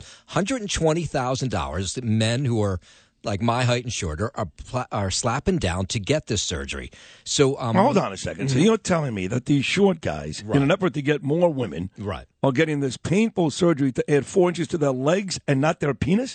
Yes. Why not add the inches right there? Well, I don't know if there's a surgery to do that. Of course there is. Oh, there is. Plenty. Oh, really? A lot of it. Yeah. I've heard. Right. You want to get the girls, you want to add 4 inches. Just a thought. I don't know. Well, 25-year-old Sam Becker, he was 5'4", which is short for a guy. That is short, yeah. And so he slapped down the $120,000. Like, women generally don't date guys that are shorter than them, so it's kind of tough to be a guy and approach a girl that's taller than you. It's like sometimes I would fester on not being able to find a wife or thinking that girls would just never look at me when we were out in public. Yeah, so he went to this place in Baltimore. This is what they do to lengthen your height. I mean, it's sort of unbelievable people would go through this. No the way. practice involves breaking both legs. Oh, come on. That's how they start. No. Then screws are drilled into either end of your femur or your tibia, depending on which bone was purposely snapped. The bone is then slowly teased apart using magnets to turn the screws, and that activates this telescopic rod between them that then lengthens. Now, by the way, now I know why these people went to that small town in Mexico. I mean, the poor bastards ended up dead, God rest their souls, but now I know why. It sounds like we should do that to the Uzbeki guy who ended up killing all those people on That's the West right. Side Highway. Yeah. Exactly. Jeez. So it does end up with a longer bone for some people, but in the process, it is enormous. enormously painful. Sometimes they will break your legs twice. You will go through a process where you're sitting in a wheelchair while you're waiting for this to heal, and then they go back in and they realize that telescopic rod has not done what it's supposed to do, so they break your legs a second time. Oh, my God. All part of the surgery. But let's go back to 25-year-old Sam Becker. He had it done. He's gone from 5'4" to 5'7". So I started off at 5'4" is when I got the surgery done, and now I'm 5'7". And I'm not the tallest person in the room, but in terms of like perspective, like I still definitely think about height. I just think about it a lot less. Yeah, so he says it's changed his life completely. He said it was totally worth it. The pain, doing through the surgery, having cut the bone into 2 pieces, the whole works. $120,000. Of course, no insurance covers this. No, of course not. No, come on. To get 3 inches? I mean, come on. That's the dumbest thing Pretty I think dumb. I've I mean, ever heard. It was a great story. I wish it was shorter. See what I did there? No, I got but it. it was. By the way, Sid, this has caught on that this one clinic in Baltimore says they are turning people away. There are thousands of people that have called them to do this operation. I believe it. No, people are crazy, man. They're crazy. But this one, I'm going to stop short here. I do go for Botox and fillers, but I'm going to stop short on this one. I'll be okay at 5'10". Thank you for that. No. Hey, come on in. You want 3 inches, man. When you need mealtime inspiration, it's worth shopping Kroger, where you'll find over 30,000 mouth-watering choices that excite your inner foodie. And no matter what tasty choice you make, you'll enjoy our everyday low prices, plus extra ways to save, like digital coupons worth over $600 each week. You can also save up to $1 off per gallon at the pump with fuel points. More savings and more inspiring flavors make shopping Kroger worth it every time. Kroger, fresh for everyone. Fuel restrictions apply. This is Sid and Friends in the Morning. 77 WABC.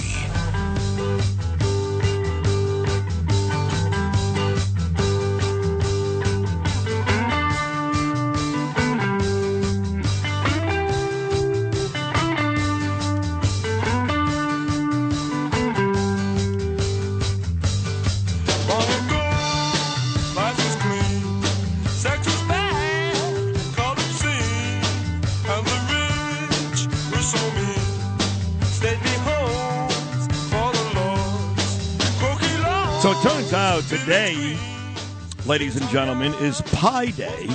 Not pie like apple pie. Pi, the mathematical P-I. It's also National Potato Chip Day, but here's the best of all. Today is Genius Day. And what's amazing, this happens to be circumstance. This happened, what's what I'm looking for? Circumstance, I guess. It's, coincidence? No. Coincidental. Yes. On this Genius Day, born in 1879, Albert Einstein. Born today on Genius Day. But this is even more coincidental. Who died on this day? Back in 2018, 5 years ago? Stephen Hawking. Died on Genius Day. Is that why it's Genius Day? When was it named Genius Day? Was it in the Before last 2 Stephen years? Hawking. I think maybe after Einstein. Einstein. Because of Einstein's birth? Yes. That would so make Hawking sense. died on this day, but it brings back one of the greatest Bernard McGurk lines ever. And I've told this before, but it's worth repeating again. It was so brilliant. So Hawking one day gets into a fight with his wife. It's like a 95-degree summer day. And his wife is like, enough of you, shut up. So he's in a wheelchair. So she takes the wheelchair. She wheels Mr. Hawking outside into the backyard in literally 95-degree heat and a blazing sunshine and leaves him there for like 3 hours. To which Bernard McGurk said, and I quote, "Now what, genius?" Genius Day. And Bernie was a genius, too. Anyway. I could use a lemonade. Hello? I saw this story in the New York Post a couple of days ago. GOP councilwoman Vicky Palladino booted from New York City Council panel after criticizing drag queen Story Hour. I'm on record, a very liberal guy, pro-gay marriage, pro-gay, pro-choice, pro-everything. But I don't want drag queens reading to my kids. It's gross. I'm sorry, it's gross. You want to have at your party, your birthday party? Fantastic. For adults, have fun. I don't care. Margaret Joseph loves them. Not for kids. So I don't know Vicky, but over the years I've been told time and time again, you got to bring her on. Years ago, I became friendly with Joanne Ariola in Queens, and I was under the impression for many years, maybe I was right, I don't know, that there was like this little war between Joanne and Vicky. So I did not invite Vicky on, despite people telling me time and time again she's great. And the latest to tell me that time and time again is my man Andrew Giuliani, who's sitting in studio with me today and twice a week. He goes, Sid, this lady's unbelievable. She's great. So I did see this story, and I said, you got to get her on. So making her debut on Sid and Friends in the morning, a very close friend of Andrew Giuliani, and now hopefully a close personal friend of mine, Vicky Palladino. Vicky, good morning. Welcome to the show. Well, good morning, Sid. How are you today? I'm good. What a great introduction. My goodness, you laid it right out. That's awesome. Well, very good. Listen, you know me. I don't BS. I know you don't either. Yeah, I don't beat around the bush. Right.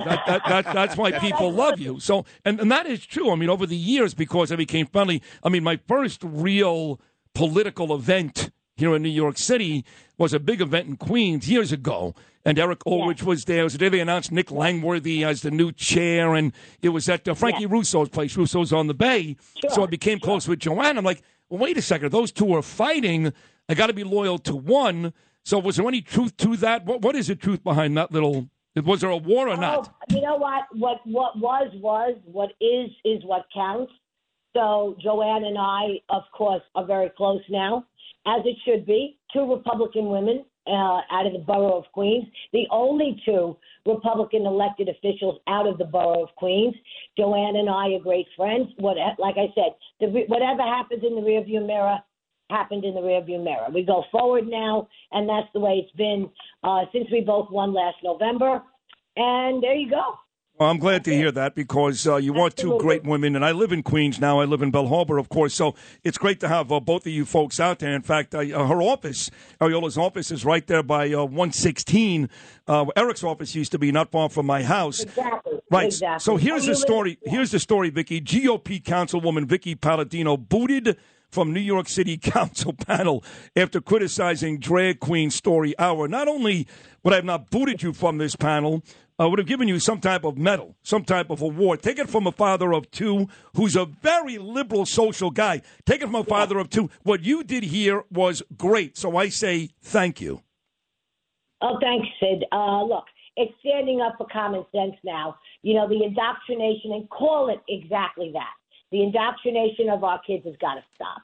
This is that's not for the government to get involved in. This is an at-home kitchen table, conversation between parents and their children. Whichever direction they go, they go. Okay, we all come from families. Everybody's mixed. You know, I'm pretty liberal myself when it comes to certain things. And this whole thing of calling me repugnant and hateful, again.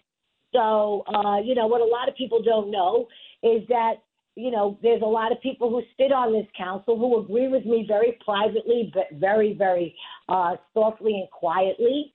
Then a lot of them are Democrats, and they're afraid to speak up, because they're afraid of this radical, progressive left wing that, the progressive caucus has dwindled down to, I think, from over 25 down to like 13 or 14. So, we are small in number, but we are loud, and we do push our agenda. And I don't think this city council really expected people to speak up against what we know is right. So this is retaliation, political retaliation. Councilwoman Palladino, how young are we talking about in terms of drag queens coming into school? 5 years old, Andrew. How are you? 5-year-old, kindergarten. With no parental consent. One thing I want to say also, because I know we're going to be limited in time, what a lot of people don't realize is that Drag Queen Story Hour, it's a national non-for-profit taking millions of dollars from these blue cities, okay? There's no vetting. There's no background checks, no parental consent for these programs here in New York especially, and we have no way of knowing who these performers really are. We're going to be doing something in the Post because I think the New York Post, I think people really need to see what Drag Queen Story Hour is. And because a lot of people think it's just men who dress up like, women and tell, polite little stories. No, it's a show.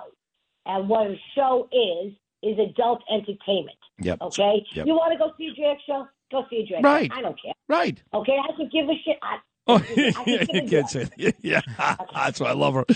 No, yeah, I'm with you. Believe me. Joe Borelli defends her. So do I, Sid Rosenberg. So does Andrew. The good news is Vicky remains a member of the Chambers Committee on Veterans and Committee on Technology. I would ask you this. What are they looking to do? I mean, story hour, you could have a woman come in.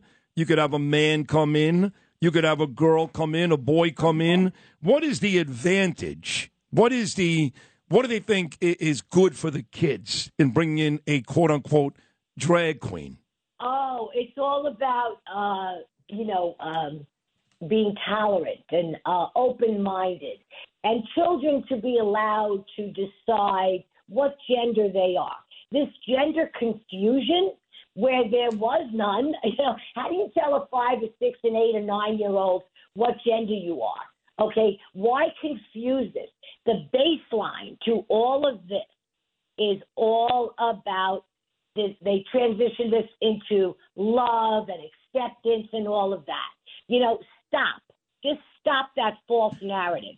What you're trying to do, and I stand firm on this, is that you are trying to take young minds and mold them to a certain way of thinking. Now, mind you, this is a minority group of people who are actually pushing this.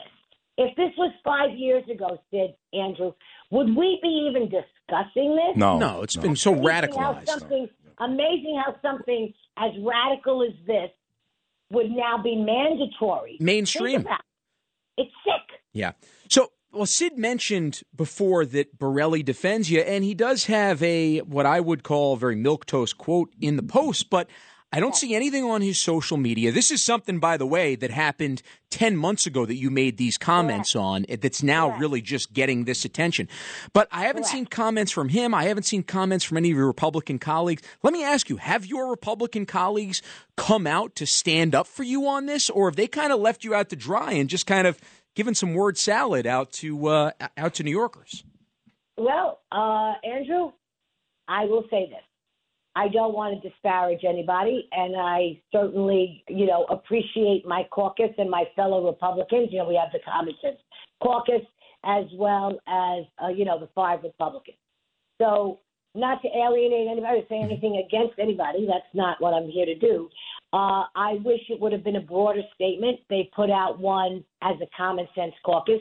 Borelli did put a snippet that John Levine did cover in the Post, and I'm grateful to him for that. But do I believe that there should have been a bolder? Yes, most definitely. Yeah. Not just by the minority leader, but my fellow Republicans. You don't want just, you know what? Screw it, Vicky. Savor the moment. You're the hero. You're the one with the balls, even though you're a woman. So savor it. That's all. You know what, Sid? When this first came out, everybody said, "Merry Christmas, Vicky." Mm-hmm. Yeah. And I said, this is not the hill I wanted to die on, because let's remember, I'm fighting Local Law 97. I am there. Yesterday, I hosted a thing in my office with special counseling for guidance counselors as well as school principals that are totally perplexed by the outcry of the mental illness in our kids as young as 6, 7, and 8, and 10, and 12 years old. So I am so hands-on. So to be taken off this committee, let me tell you what a committee does. A committee does nothing. And I repeat, nothing. Yeah. It is True. so unimportant, because if we got together and spoke about what an agenda was going to be before a public hearing, and then we discussed it and we tossed some ideas around, you know what happens when you go into those public hearings that we have? Nothing. Nothing. You're given the agenda the day before to digest what you're going to be talking about. And then you're given the questions are already there for you, predetermined questions. I don't work like that, okay? I like to get together, talk around a table or on a Zoom call, discuss the agenda, move forward with it. We're throwing hundreds of millions of dollars at things at this particular mental illness crisis that we're in, and yet what do we see coming out of it? A lot of talk. I want action. And this is the time to take action. And to double back on what you said, my office has a Veterans Resource Center, which has taken off. People come from as far as way away as Staten Island. And I want to concentrate on the positive. And I will be starting my own story hour here in District 19. Nice. This is why you're the most dynamic member of the city council, Vicky, and we're going to have you on the podcast this week. I can't wait to dig more into this. See you later. See you later. And Sid, thanks.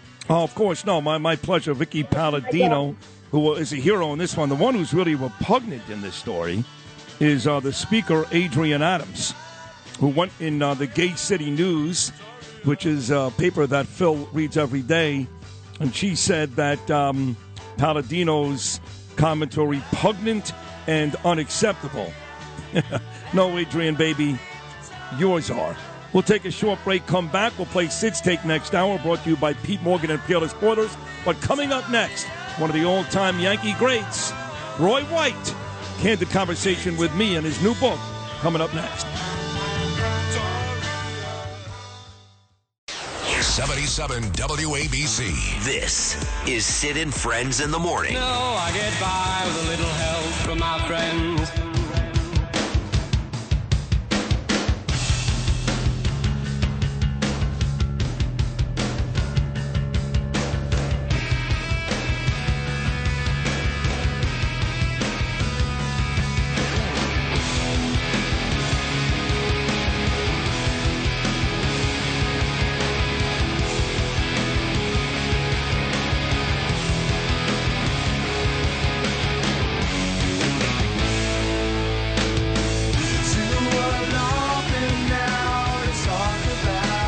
Foo Fighters, 908. Over the years, doing most of my radio days in sports, I've become friendly with a lot of guys that played ball in the past.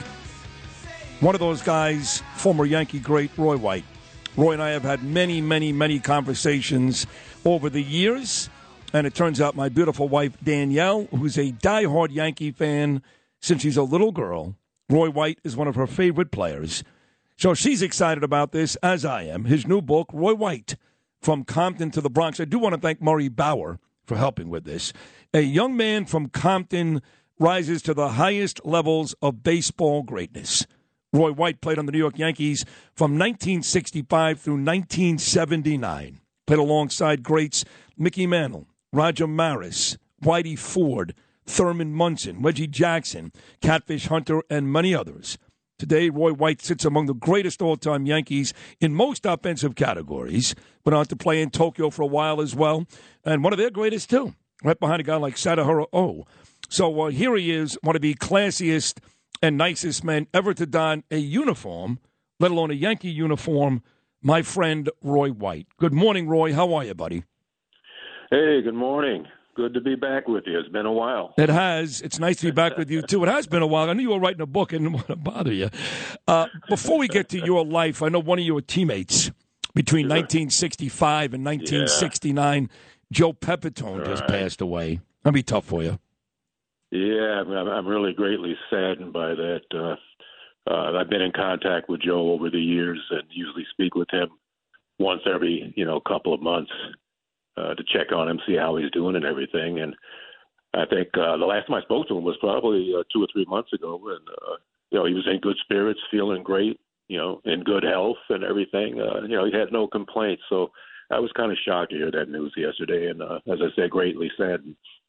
That was sad, yes. And, of course, Joe was quite a character, all-star, too, like you were, during those before the great transition, the Reggie Jackson years. And a lot of folks came out to the ballpark just to watch guys like you and Mercer and Pepitone. He had the hair dryer blowing his hair and all that stuff. And it was so. There is one thing I want to say to you. And don't get mad, Roy, because you're such a classy, nice guy that you may get angry with me. But I got to tell you, when the Yankees retired Paul O'Neill's number and put him in Monument Park this summer, I love Paul. Paul won many championships in the Bronx and, to Paul's credit, never left. And is still a Yankee working on the Yes Network. But the truth is, he spent a lot of years in Cincinnati. He won a World Series with Piniella in Cincinnati. You spent your whole 15-year career with the Yanks. You were a guy that people came to see, you, Mercer, when no one else was good on the Yankees. And even when they got guys like Reggie and Catfish and started winning World Series, you were still an integral part of the Yankees' success. If any Yankee belongs in Monument Park, Roy White, it's you. So if Randy Levine, the president of the Yankees, is listening right now, it is a disgrace that Roy White is not in Monument Park. I said my piece. I hear that from a lot of fans, Sid. So it's not anything that I don't lose any sleep over it. So you know what's funny? You say that for me to decide that. But over the years, players have said to me, "If I don't make the Hall of Fame, I don't care." And then when they made the Hall of Fame, they were honest with me and said, "You know what? I really did." So you really would like to be out there, but I know how you are. You're such a great man. You wouldn't say it. You know, Roy. One of the interesting things about your career is you were on with me 2 years ago during Black History Month, and you talked about how early in your career you actually had to stay. And if I'm wrong, correct me. But you want to stay in different hotels than some of the white players. That you went through some of the similar stuff Jackie Robinson went through. Is that not true early in your career? Yeah, that's true. It wasn't as harsh as Jackie. There's no doubt about that. The stuff he went through was far greater than anything I experienced. But there was still a lot of segregation in the South. And if any of your listeners out there ever saw the movie The Green Book, yes, that was kind of part of my life. My first couple of years in the minor leagues was having to stay in the black hotels or somebody's home whenever we went into another city. So it really opened my eyes, because I grew up in California and never experienced it. I had heard about it and everything. And until you experience it firsthand, know how disheartening it was, to be treated that way. And how did it change when you got to the Bronx in 1965? What was that experience like, your first year with the Yankees in the Bronx? Well, 65, I was a September call-up. I was down in Columbus, Georgia. And, the last couple of years in the minor leagues, civil rights legislation had been passed. And I was finally able to stay in some of the hotels with my teammates, because I went 2 years without staying in the same hotel with my teammates, down in the South. So coming to the Yankees, though, that was one of the big moments in my life, getting that September call-up. Had no idea the Yankees were going to call me up. I was already making reservations to go back to Los Angeles, and Lauren Babe called me in the office and says, "Forget about your reservations to Los Angeles, Roy. Yankees just called you up. You're going to be on a plane tomorrow, and you're going to join them in New York." And, wow.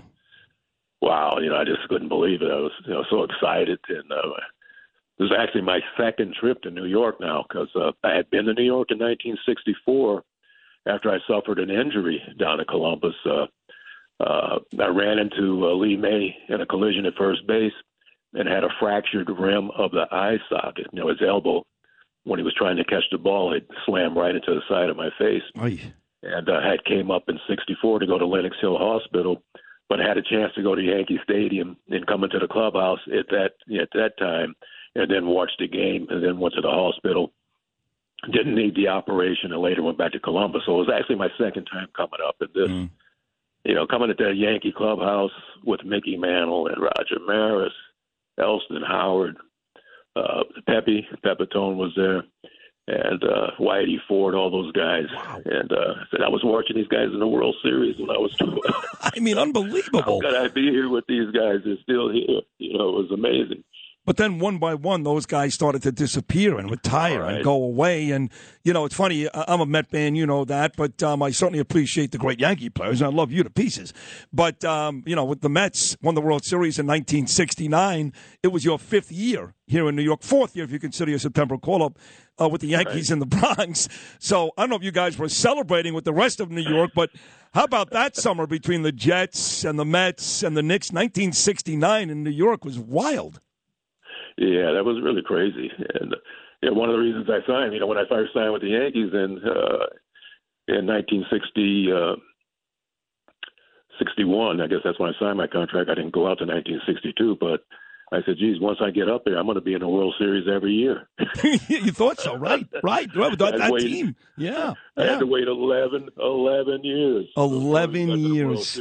Right, and that would have been... The ironic thing about that, Sid, was as a kid, I was a Cincinnati Reds fan. Oh, boy. You know, they had the cut-sleeve uniforms. Yeah. They could hit.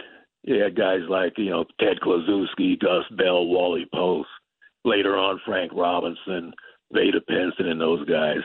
And lo and behold, our first World Series will be playing the Cincinnati Reds, the Big Red Machine. But that was a blessing in disguise because you didn't face the Robinson Pincer guys. You faced, of course, the Big Red Machine, and you took on guys like Joe Morgan and Pete Rose and Johnny Bench. But that was a blessing in disguise, Roy, because you got your asses kicked so badly by Cincinnati. You got swept in that series that George Steinbrenner said afterwards, this ain't going to happen again. So he made a little bit of a deal after that World Series, and he brought in a guy named Reggie Jackson.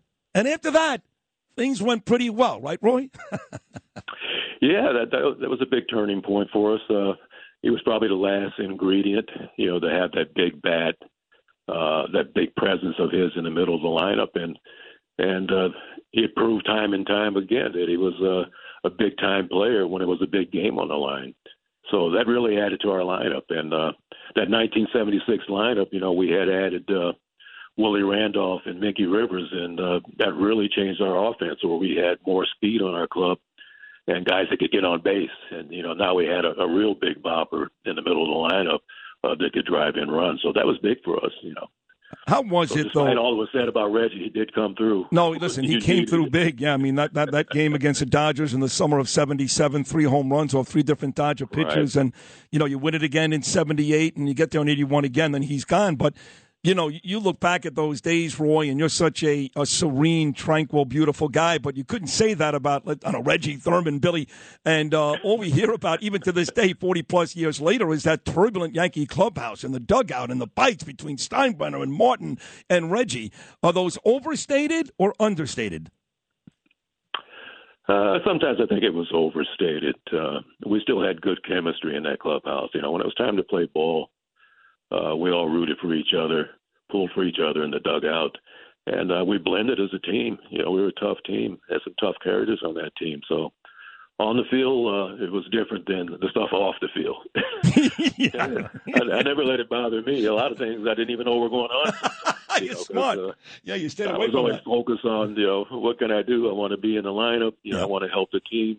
And, that was always my goal. Coming up with the Yankees was to be the best all-around player that I could be. Yeah. Because I knew I wasn't great in any one area, but I felt that if I could do a lot of things, such as hit and run, I could lay down a bunt, hit the sac fly, get on base, the managers would like me. They didn't want to have me in a lineup. Yeah. So that kind of worked out, I'd have to say. Yeah, it worked out in a big way. You were a multiple all-star. It kind of made me sad just now because when I was a kid growing up, I loved players like you. Like you said, guys that went to sacrifice themselves to bunt a guy, move him over, guys that would steal a base. I mean, all those things are gone. They're gone. I read about a guy like Mike Trout. God bless him. Great player. One of the all-time greatest. They already have him in the top 10 players of all time. Are you kidding me? He hasn't had one big at-bat yet in his whole career. And all these arts that guys like, and you're laughing because you know I'm right, all these arts that guys like you took so seriously and made baseball the fundamental, beautiful game that it was, they're basically gone, Roy. They're gone.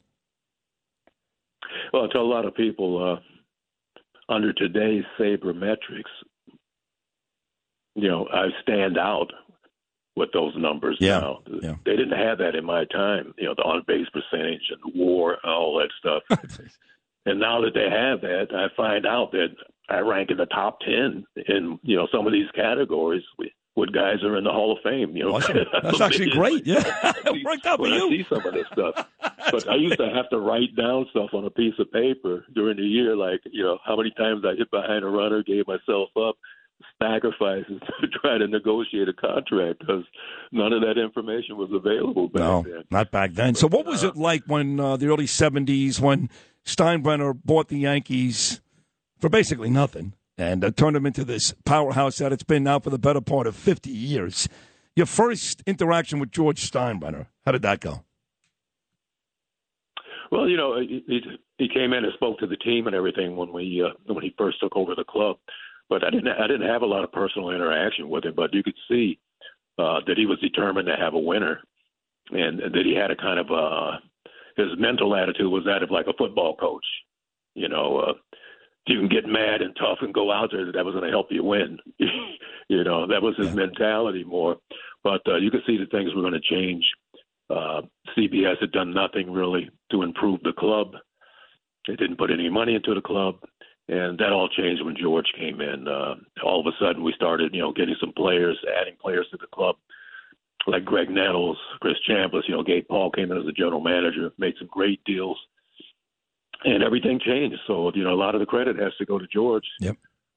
Even with all his idiosyncrasies, he's kind of like a Jekyll and Hyde character. One day he could pat you on the back and say you're great, the next day he might not even talk to you. Well, listen, I got news for you, Roy. A lot of great leaders actually work that way. I'm being honest. There's a lot of crazy that goes into a great leader. You know that. So I'm not surprised. Doubt. He was that. But I tell you, with all the great stuff you went through, Roy, and the All-Star years as a younger player, then making the smooth transition to the teams that won the World Series in 77 and 78 and got back in 81.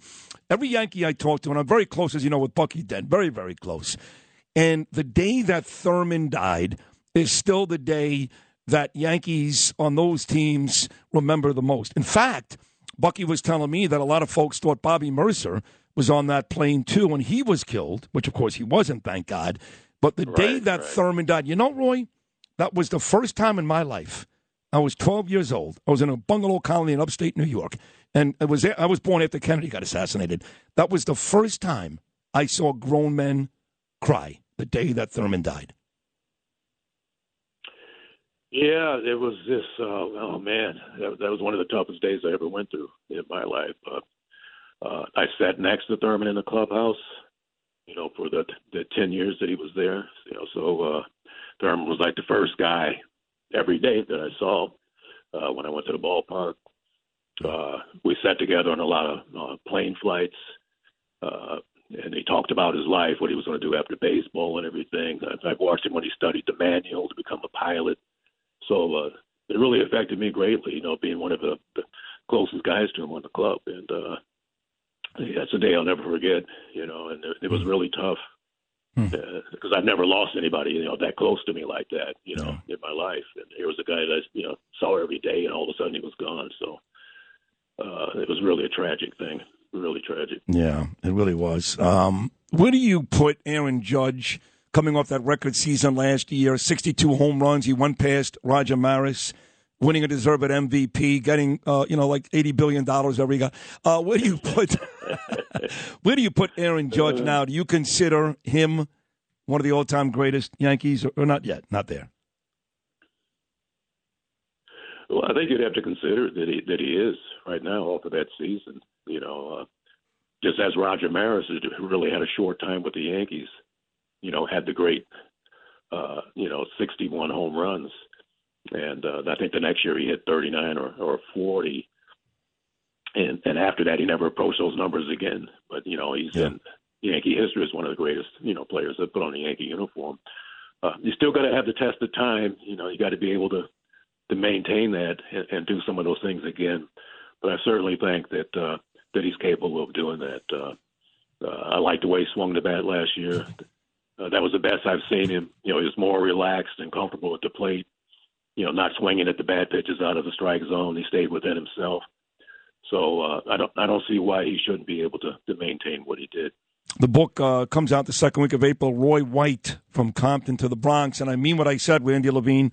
There is no excuse, my friend Roy. And I'm telling you right now, when it happens, I'm going to be there, Roy, and I'm going to be the guy that actually stands in front of your monument and says, it's finally done, thank God.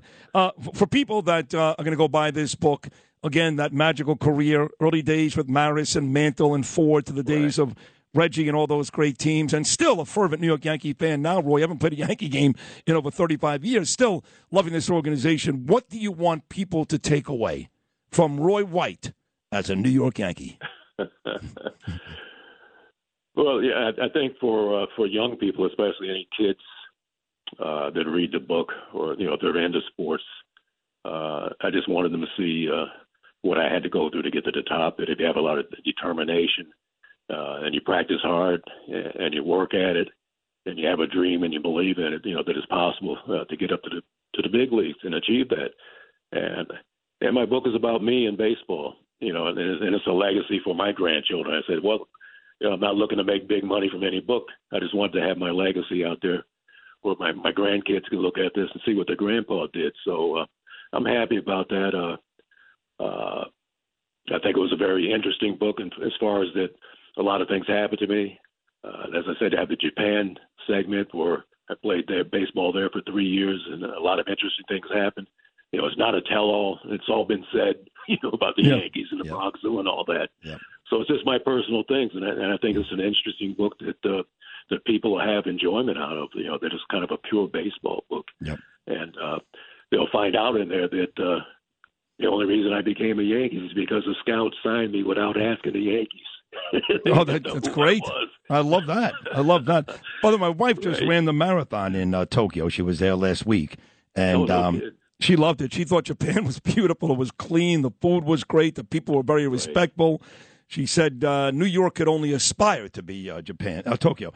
But but you had 3 great years there, and now you're being compared to guys like Sadahiro even there in that Asian country. But listen, Roy, I've loved you for years. Okay. Again, congratulations on the book and continued success, and keep coming back, Roy White. You're an absolute treasure. Thank you. Thank you. Good to be with you, Sid. You got it, pal. There he is, one of the all-time greats, Roy White. That's a good man right there. He's a good ball player. Love guys like him. Bunt, steal a base, sacrifice fly. Man, I love Roy so White. Unselfish. Oh, God. That era is gone. Yeah, that was a great team.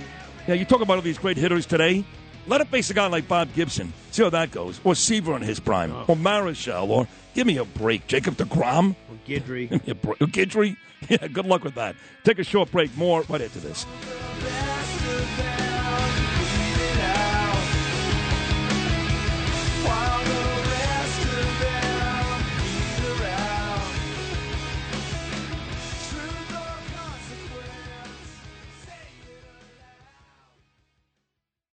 Look, Bumble knows you're exhausted by dating. All the must not take yourself too seriously and 6'1" since that matters. And what do I even say other than, hey? Well, that's why they're introducing an all-new Bumble with exciting features to make compatibility easier, starting the chat better, and dating safer. They've changed, so you don't have to. Download the new Bumble now. This is Sid and Friends in the morning. 77 WABC. This happened once before. When I came to your door, no reply. They said it wasn't you, but I saw you peep through your window. I saw the light. I saw the light. I know that you saw me as I looked up to see your face. I tried to telephone, they said you were not home. That's a lie, 'cause I know where you've been, and I saw you walking. I have to read this. Are you a true fan of WABC Radio? Then join our exclusive 77 WABC VIP Club by downloading the 77 WABC app, and you'll have a chance to win this week's prize. An unforgettable tour of our studios, very exciting, and newsroom. Get to meet the great Noam Laden. Get an inside look at how our talented team of broadcasters and journalists deliver the news to millions of listeners every day. From the state-of-the-art equipment to on-air banter, you'll witness it all. Sign up for 77 WABC's VIP Club by downloading the app or by going to WABCRadio.com/VIP, and you'll also receive a special members-only newsletter and be automatically entered for a chance to win each week's 77 WABC VIP prize. So what are you waiting for? Sign up today for your chance to win. And we just had this guy in on Friday, Tracy Neaporant, I guess is how you say his name. And he came in and talked sports. for 10 minutes. You know, it turns out his brother, Drew, is like this culinary genius. Everybody knows who he is. I guess he's a big restaurant guy in New York, and don't know if he owns them or if he's a cook. Sounds familiar now, his name. He does? Drew Neaporent. Like my phone started blowing up. Mike Sullivan, other people. Hey, that's he must be related to Drew. It turns out he is. He's Drew's brother. And Drew, I guess, he's a food legend here in New York. Again, I don't know what he owns or what he does, but that's this guy's brother. And Tracy, what do you do for a living? I forgot. Do you remember? He did. Was there something in food, too? What did he do? I don't remember. I don't know. I don't know. I'm sorry. He was a really nice guy. He was good, too. Kono checks in. Kono, of course, is the best buddy of the King of Williamsburg, my dear friend Joseph Nunziata. And he says, a great interview with Roy White. He's a long time New York Yankee fan. When does the season start already, by the way? Let's go. I'm ready for baseball. Let's go. I'm tired of the rain, the cold. I don't want to talk football. I don't care who the Giants signed the linebacker. I just want to see some baseball. I just want to smell the grass, see the sunshine for more than one day. Give me 3 consecutive days of sunshine. Please. I just want to walk out the park after Pete Alonso hit a 450-foot home run to end the game, or in your case, Aaron Judge. Thank you. Play this. Yes. That's what I want. My son asked me at the Ranger game last week, he said, Daddy, how do you become the organ player at Madison Square Garden? He was there for the Knicks on Wednesday, Rangers on Thursday, and I'm like, I don't know. I would imagine you have to know somebody, right? Well, first, you have to be born about 70 years ago. Yeah. And that's where that's who's sitting in these They're not places. very young, the organ players? Well, I'm trying to remember. There was a lady one time, but she received a lot of pub. I remember Yankee Stadium's was Eddie Layton. Eddie Layton. Yes, they said Eddie he Layton. lit him up right there. I mean, they Yes. basically get him going. Yeah. I liked Yankee Stadium when what's-his-name did he did the Giants, too. Oh, Shepard. Bob Shepard. Yeah, I miss him. He was great. I don't know who does it now for the Yankees and the Giants, but there was nobody like Bob Shepard. He taught. I think he taught classes at NYU. Believe it or not. Oh, is that right? Yeah, he taught speech, I think, Yeah. and he taught English or something. He was a very smart guy. Unbelievable, yeah. A beautiful voice. Bo Dietl says Drew is partners at Nobu. So there you have it. Oi! Now, it's time for Sid's Take.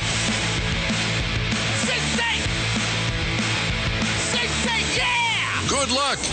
It's Sid's Take, sponsored by Fearless Boilers and Pavilion Tankless Water Heaters on 77 WABC. All right. 9:45 on your Tuesday morning. I think I got that right. Hump Day tomorrow. We're looking forward to that. The game, sponsored by Pete Morgan and Peerless Boilers. Go to peerlessboilers.com, paviliontankless.com. To find a dealer near you. They are America's best built boilers. 2 for Tuesday. Andrew Giuliani is our contestant for today. Andrew, we got I'll give you 2 songs. You name an artist for me that you best believe might have been responsible for the inception of these great tunes. Well, they call me the music man, so I'm ready to go. Here we go. Nobody calls me that. No. Number 1, your 2 songs, It's My Life and You Give Love a Bad Name. Bon Jovi. There we go. It's My Life always reminds me of the 2000 NFC Championship game, 2001, when the Giants beat the Minnesota Vikings 41-0. That song had just come out, and I feel like they played it. I went to that game. They played it on like a loop in there. Yeah. Maybe they didn't, but I just remember that song. Well, it reminds me of Bar Mitzvah season. That's what it reminds me of. Okay, well, there you go. It's the same Shabbat deal. Shalom. Yeah. At Bar Mitzvahs, they would just play it on a loop. There you go. Yeah, it's my life. Yeah, exactly. Yep. Is that it? Okay. Yeah, that was it. You nailed it. Nailed it. I don't know what the hell I'm saying. On to number 2, 1 for 1. Drop It Like It's Hot and Gin and Juice. Can't stand this guy. Snoop Doggy Dogg. There you go. 2 for 2. On to number 3. Sarah Smile and Man Eater. Oh, my goodness. I've listened to both songs. This is how bad I am at this game. Hey now. Smith and Walensky. Oh! I'm going to get it one time. I know they've Had some great stuff. Well, you nailed it with the end. Hall & Oates. Hall & Oates would be the correct answer. You do often play some of Smith Walensky's greatest hits. Yeah, I do. Yes. I'm going to keep Smith on pretty guessing it, big in and the it's going to come. It's like C. As soon as somebody writes a steak song, you're in. There you go. Yeah, there you go. That's it. On to number 4, 2 for 3. Don't Speak and Just a Girl. Oh, my goodness. No doubt. Wow! I think he knows. There we go. No doubt. Phil, I am requesting you throw in a child song in here at some point because I feel like that's the only way I can beat Sid at this game because I've been hearing 15-month-old songs like Baby Shark or something like that. So maybe, for the next game you want to rig the game my way. Although it is not called Andrew and Friends. You can think that over, Phil, while you twirl your mustache like a creep. Yes. Call me a creep? No.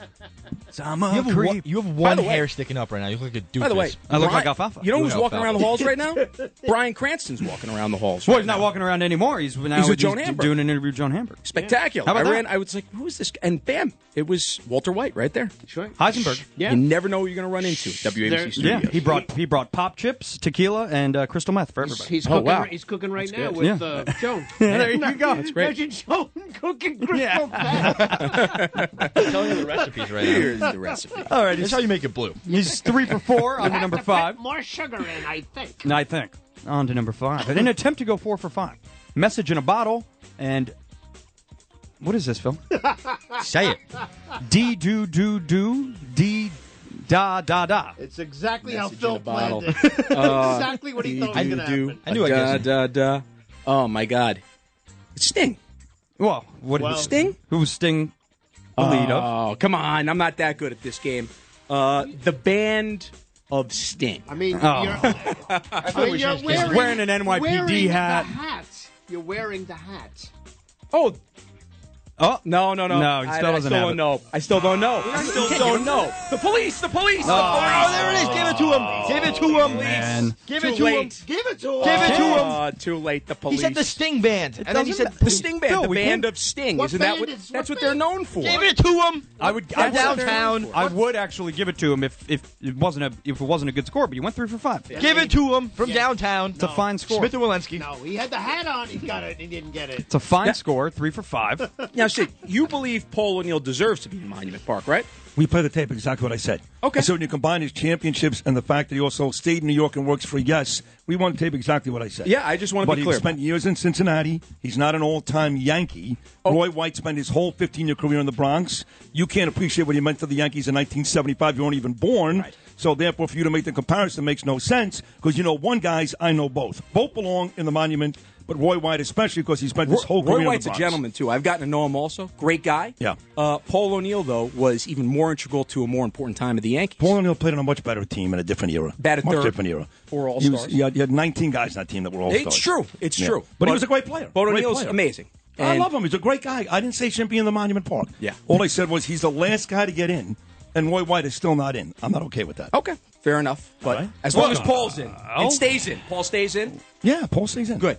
Okay. Then I'm in. Glad we Paul's my guy. glad we settled that. You ready to talk about some music? I'm ready. All right, 2 for Tuesday. I'll give you 2 songs. You will tell me the artist.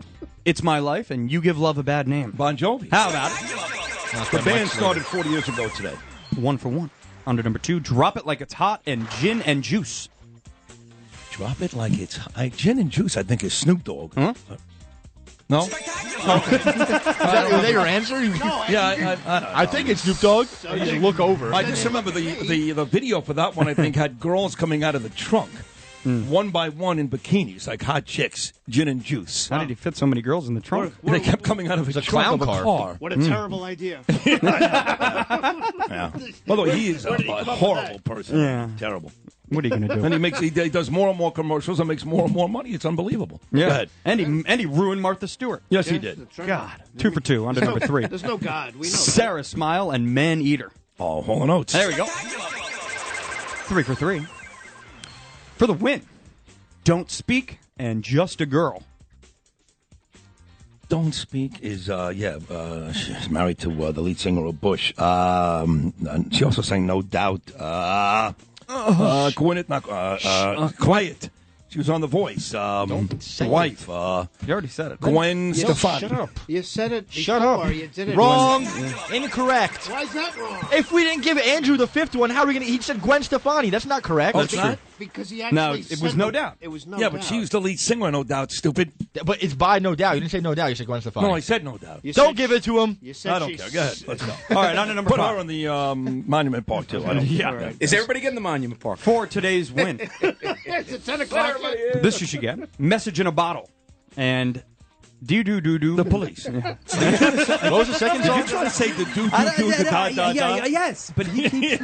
I felt like, you can't do that to me. That kind of does sound like I literally just did. That's when in the movie Last American Virgin, the fat guy's trying to cut off the fat girl's bra.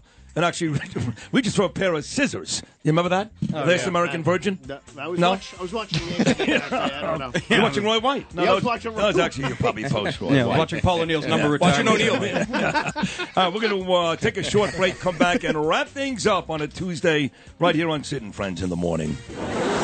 It's Sid's Take, sponsored by Fearless Boilers and Pavilion Tankless Water Heaters on 77 WABC. Entertaining and informative. This is Sid and Friends in the Morning. 77 WABC.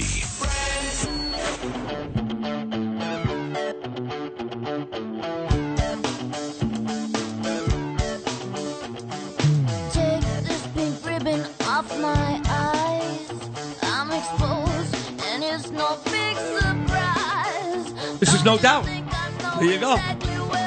Gwen Stefani, the lead singer of No Doubt.